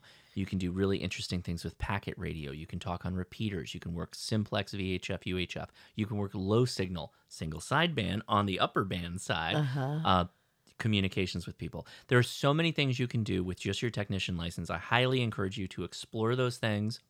The amount of stuff you will learn from just playing with the license you have right now will make you going into general that much easier. At the same time, if you want to hustle into general and extra, nothing wrong with that either. Either way. You can do both. Either way, the hobby is here for you. We're here for you. Everyone is here for you and supporting you. All righty. I felt that. Yeah. That felt good. That felt good saying it. All right, Ted Lasso. Yeah. I put a sign up on the door. Believe. That's right. I was gonna do that anyway, above the front door, and then when we take the kids to tap school, it. You tap it. Yeah, you jump really high. You gotta you pick make them up. You pick them up. Make them tap it every time they leave. Okay. Yeah.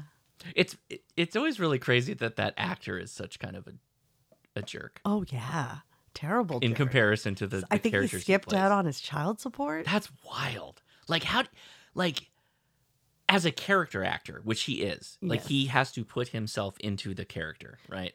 How does he feel? Oh, that he... no. You don't know how Ted Lasso started? What? The Ted Lasso character. You don't know how Ted Lasso started? Oh, he was like a broken dude? Oh, no, his wife divorced him. No, not the show. The character. No. You're the real human? The human it's based on? It's not based on a human. Okay. Okay, so originally, Ted Lasso was an ad character created by the actor who plays Ted Lasso. What's his name? I don't even remember. He was originally supposed to be like a jerk. Mm-hmm. And then they rewrote him to be the opposite of what a quintessential coach would be considered. Mm-hmm. So he created the character in 2001. Yes, Jason Sudeikis. He created the character in 2001 when they were both performing comedy, right? Who's both? Him and Brendan Hunt. Okay, I'm like, what? I think Brendan Hunt is Ted Lasso now a person? Brendan Hunt is, I think, Coach Beard.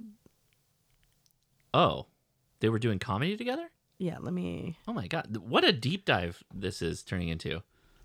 Yeah, I'm a big... Yeah, he's Coach Beard. I thought this was going to turn into a whole Garth Brooks alter ego thing. What? Oh, you thought that he's two people? Yeah, that's what I thought you were going with. Like when they went on tour, you mentioned they, like collectively, Sudeikis and Ted Lasso. So they had originally... Chris Gaines, right? That's the alter ego of Garth Brooks. I don't know anything about Garth Brooks. I'm sorry. Yeah, Chris Gaines. That's where he puts the soul patch on. What? Yeah, he literally has like... Oh my God, this is a whole thing. Oh, we're not deep diving this. We only have one more email, so go for it. Okay. Garth Brooks made an alter ego, which is himself, where he pushes his hair forward and then has a soul patch, and it's Chris Gaines. Right. And he has like albums, and like a album, if not multiple albums. Okay. Where he plays Chris Gaines. Huh. There's an album release, The Life of Chris Gaines. Garth Brooks in The Life of Chris Gaines. I didn't even know you listened to country music. No, I was just really interested in this concept of someone who is as popular as Garth Brooks is, who made another person that he played. It's very Man on the Moon kind of thing. Okay. God, now we're really going down the rabbit hole. Man on the Moon was the movie that Jim Carrey played in. Yes. And Andy Kaufman. Yes. Andy Kaufman had an alter ego that he would dress up as and go on talk shows. Oh, no. This is the Andy Kaufman wormhole. But then Andy Kaufman died, and another actor continued to play that character, the alter ego, on talk shows. What? Which led to the persona of Andy Kaufman never really died, and he faked his death. Oh my gosh, that's crazy. You did not know about this either, then, right? No. I'm a big nut when it comes to like this kind of stuff where people do. Andy Kaufman was a nut. Okay, so NBC Sports bought streaming rights to the Premier League. Mm-hmm. Okay. Tony Clifton was the alter ego of Andy Kaufman. I only remember Andy Kaufman from Taxi. Oh, I only remember Andy Kaufman from Saturday Night Live. I never watched Taxi. I watched so much Taxi. Did you really? I did. That was earlier than me. That was like... that was older than me. So where were you watching that? Like WGN? No, it was like... You catching this on the WGN? No, the same way I watched a ton of I Love Lucy and... Taxi. Where was Taxi playing in California? It was like on TV at night. Yeah, what channel? That's what... Probably 5? Come on! It's on 7, I bet. It was just like late night, I think. Jeff Conaway. Was it Jeff Conaway who played Tony Clifton after he died? I don't remember. But anyway, so let me tell you about Ted Lasso. Okay. NBC hires Jason Sudeikis to basically be this American bridge for the streaming deal. For footy. Or for this show. Right. Okay. So he's supposed to play a coach that was hired by the Tottenham Hotspurs. It's an English soccer team in the Premier League. Okay. He was a American football coach. Yes. Yeah. He was mistakenly hired to coach them. Right. And he goes out there like a jerk. This is what they want. They want the quintessential jerk coach who is just screaming at the players. Throwing clipboards. Yeah. Okay. Yeah. And Sudeikis goes, okay, we could do that or. So this was his own. He already had this character, Ted Lasso. Like he already Yes, he already had it. As the over jerk a coach. Decade before. No, not the jerk coach. The positive coach. Then NBC hires him to be this jerk coach. And he goes, no, you know what? Why don't we use this guy? That I've been workshopping for 10 years. Yeah. Right. Oh, okay. So he already had it in the back pocket kind of thing. Yes. Yeah. Interesting. And so he does this short TV spot right, on for the streaming service. Mm-hmm. People love him, because people love toxic positivity. I don't know. I don't know. It does border on toxic positivity because he never really snaps. Oh, aside from the therapist. He has he has complete breakdowns. He's in therapy now. Yeah, I know. But when the therapist shows up, that was a big thing where he kept going back and forth with her. Yes. That was actually, it's a good show. I'm not taking anything away from it. It's a good show. I like it. But anyway, let's. All right. continue. Now it's time. Oh my gosh. It's the final email.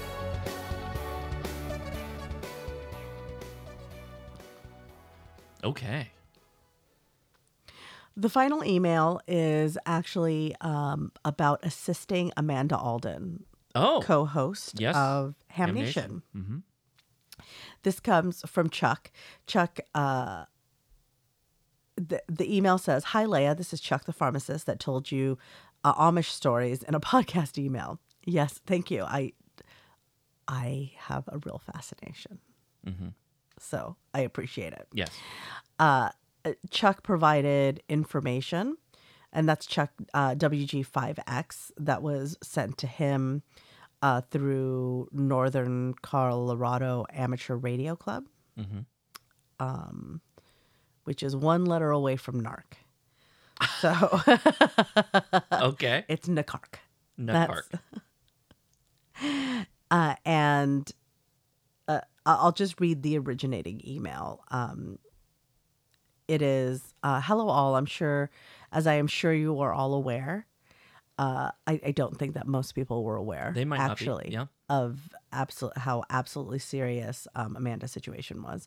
Amanda K1 DDN was hospitalized in the ICU of St. Francis Hospital over the weekend with acute pneumonia. After several days in the ICU, I am happy to report she is improving and has returned home, but is on oxygen support and not completely out of the woods yet. That is a very severe case of pneumonia. Yes. So, is there more to the email? You want? Go ahead. Okay. On last week's show, a day beforehand, Amanda reached out to basically say, "Hey, I'm pretty sick." She thought she had COVID. And you know what, Amanda, she is so incredibly reliable. Mm-hmm. So for her to bow out being sick, it was very serious. So I am obviously, I have not, Ham Nation has been running for 10 years. Right. I've only been there for one. Yeah, Amanda's keeping it running. Amanda's keeping it running. And she's never missed an episode. Yeah. In my tenure, which again is only 1 year. Yeah.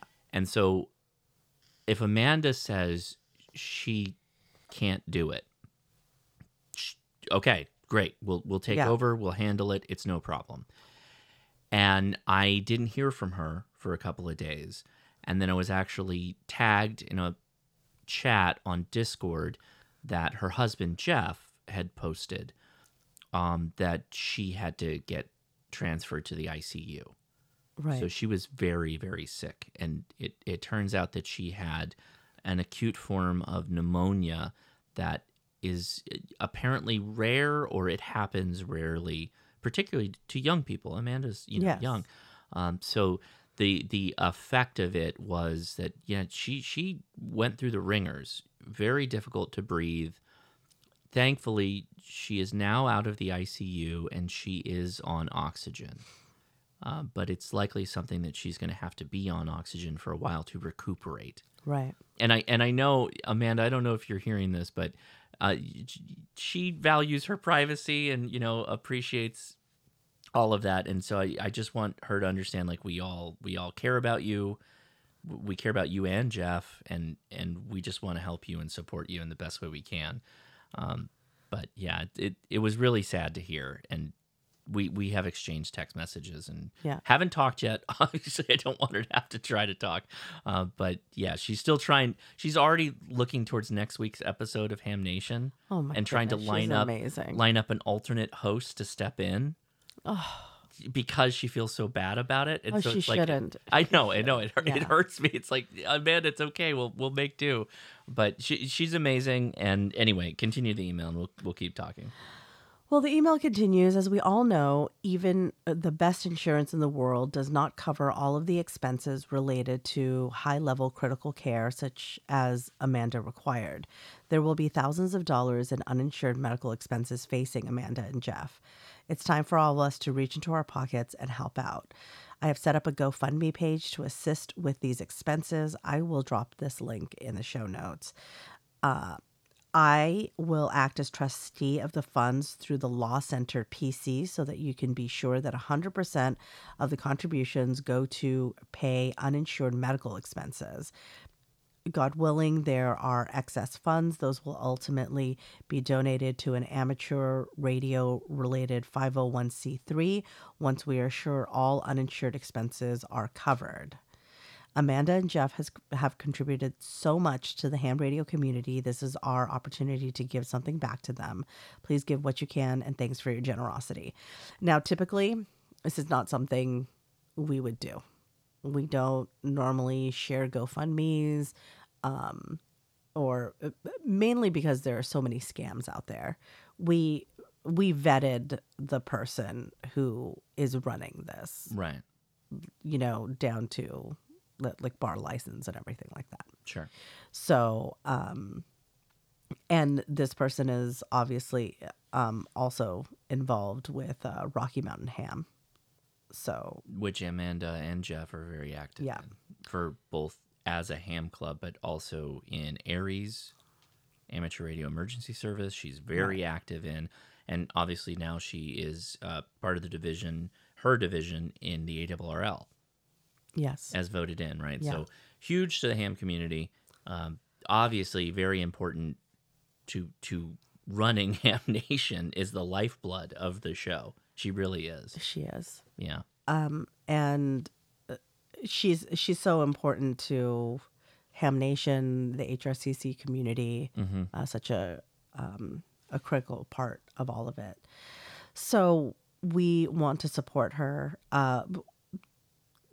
I think the goal has been reached already, but I also feel like the amount listed in the goal it's probably less than what they actually need. And this is dipping into the realm of like information, private information I don't want to talk about, and I won't go much further than this, but I do know that I believe she had to be transferred. Yes. Between hospitals. And when you're talking about just getting in a vehicle that's emergency related, yes, thousands of dollars. Easily. I don't even know that $5,000 covers that, even with insurance, right? Yeah. So that alone, I'm like, okay, of course, whatever Amanda needs, I'll help to support however I can. We'll help to support however we can. Yeah, absolutely. Yeah. So I'll drop that link in the show notes. Amanda, we are thinking of you. We hope that you get well soon and have a speedy and full recovery. Yeah, and as I always say with people who, take the time to get fully healed, and don't be a member of the walking wounded. Yeah, don't, because that's only going to prolong it, and it may even affect you down the road. Just take the time, because I don't know. Amanda strikes me as the person. It's like I imagine she's like climbing up the walls to get out of and start doing things again. Get on the radio, start running the nets again, and all that stuff. And it's like, take the time, get fully healed. We'll all be here, and we welcome you back the moment you're ready. And to be clear, there's no way that Amanda would have put up a GoFundMe for herself. I don't think she would. No, I don't think she would. So, which actually makes me want to give to her even more. So, yeah, wow. Well, I'm not ending it on the happiest note, but the good news is that she is home. So that's the first thing, is that she was in the ICU. She had a very, very serious case of pneumonia. And she'll probably tell us all details about it when she comes back to Ham Nation. But it was enough of an emergency that, having pneumonia at a young age and being admitted to ICU, that's like a serious ailment. And then I'm thinking now on the back end, if you're like a month being on oxygen, that's serious. Oh, yeah. That's a big time effect. Absolutely. That's not just like what you went through with, whatever the intensity was, but the recuperation from it. Yes. Right, is a big deal. And going through the recuperation the right way, healing your lungs, really, really important. So anyway. But I am so proud to be a part of a community that really stepped up. Oh, yeah. The Ham Radio community, and I mean, the GoFundMes and just the support of people. I mean, if you think about, not even the GoFundMes, because we are seeing more of that. I guess we're hearing more of it. It's probably always existed to a certain degree. But just also like, word of mouth, like, let's help out this ham. They're making a cool thing, all that stuff. Like that happens just all the time. And that's another beautiful aspect of this hobby, and one that, it should be reminded that it's like a secret fraternity. Yeah, I guess not secret. It's everybody. You can look pass up the test, and then you get the decoder ring. And if you play the Ham Nation backwards, it's actually a message. Number 9. It lines up with the Dark Side of the Moon from Pink Floyd. You also have to play Wizard of the Oz. That's the only way you get the message. I don't know if you knew that, but that's the secret. No, but I mean, like, the community of it is just amazing as far as hobbies go. Yeah. And the support that comes across. Absolutely, So. yeah. Well, hams are heroes, Yeah, hams are heroes. I think that's going to do it for us this week. And, we appreciate you all taking the time to send an email at leia@hamtactical.com. And, hey, if you made it this far, this is kind of like your auditory version of giving us a YouTube thumbs up. So maybe turn that into a review over on Apple Podcasts for the Ham Radio Crash Course. And we would appreciate it. Until we talk at you again, enjoy the Korean Transmit. Transit. I'm so ham ready. Can we transmit on the Korean Transit? Well, let's find out.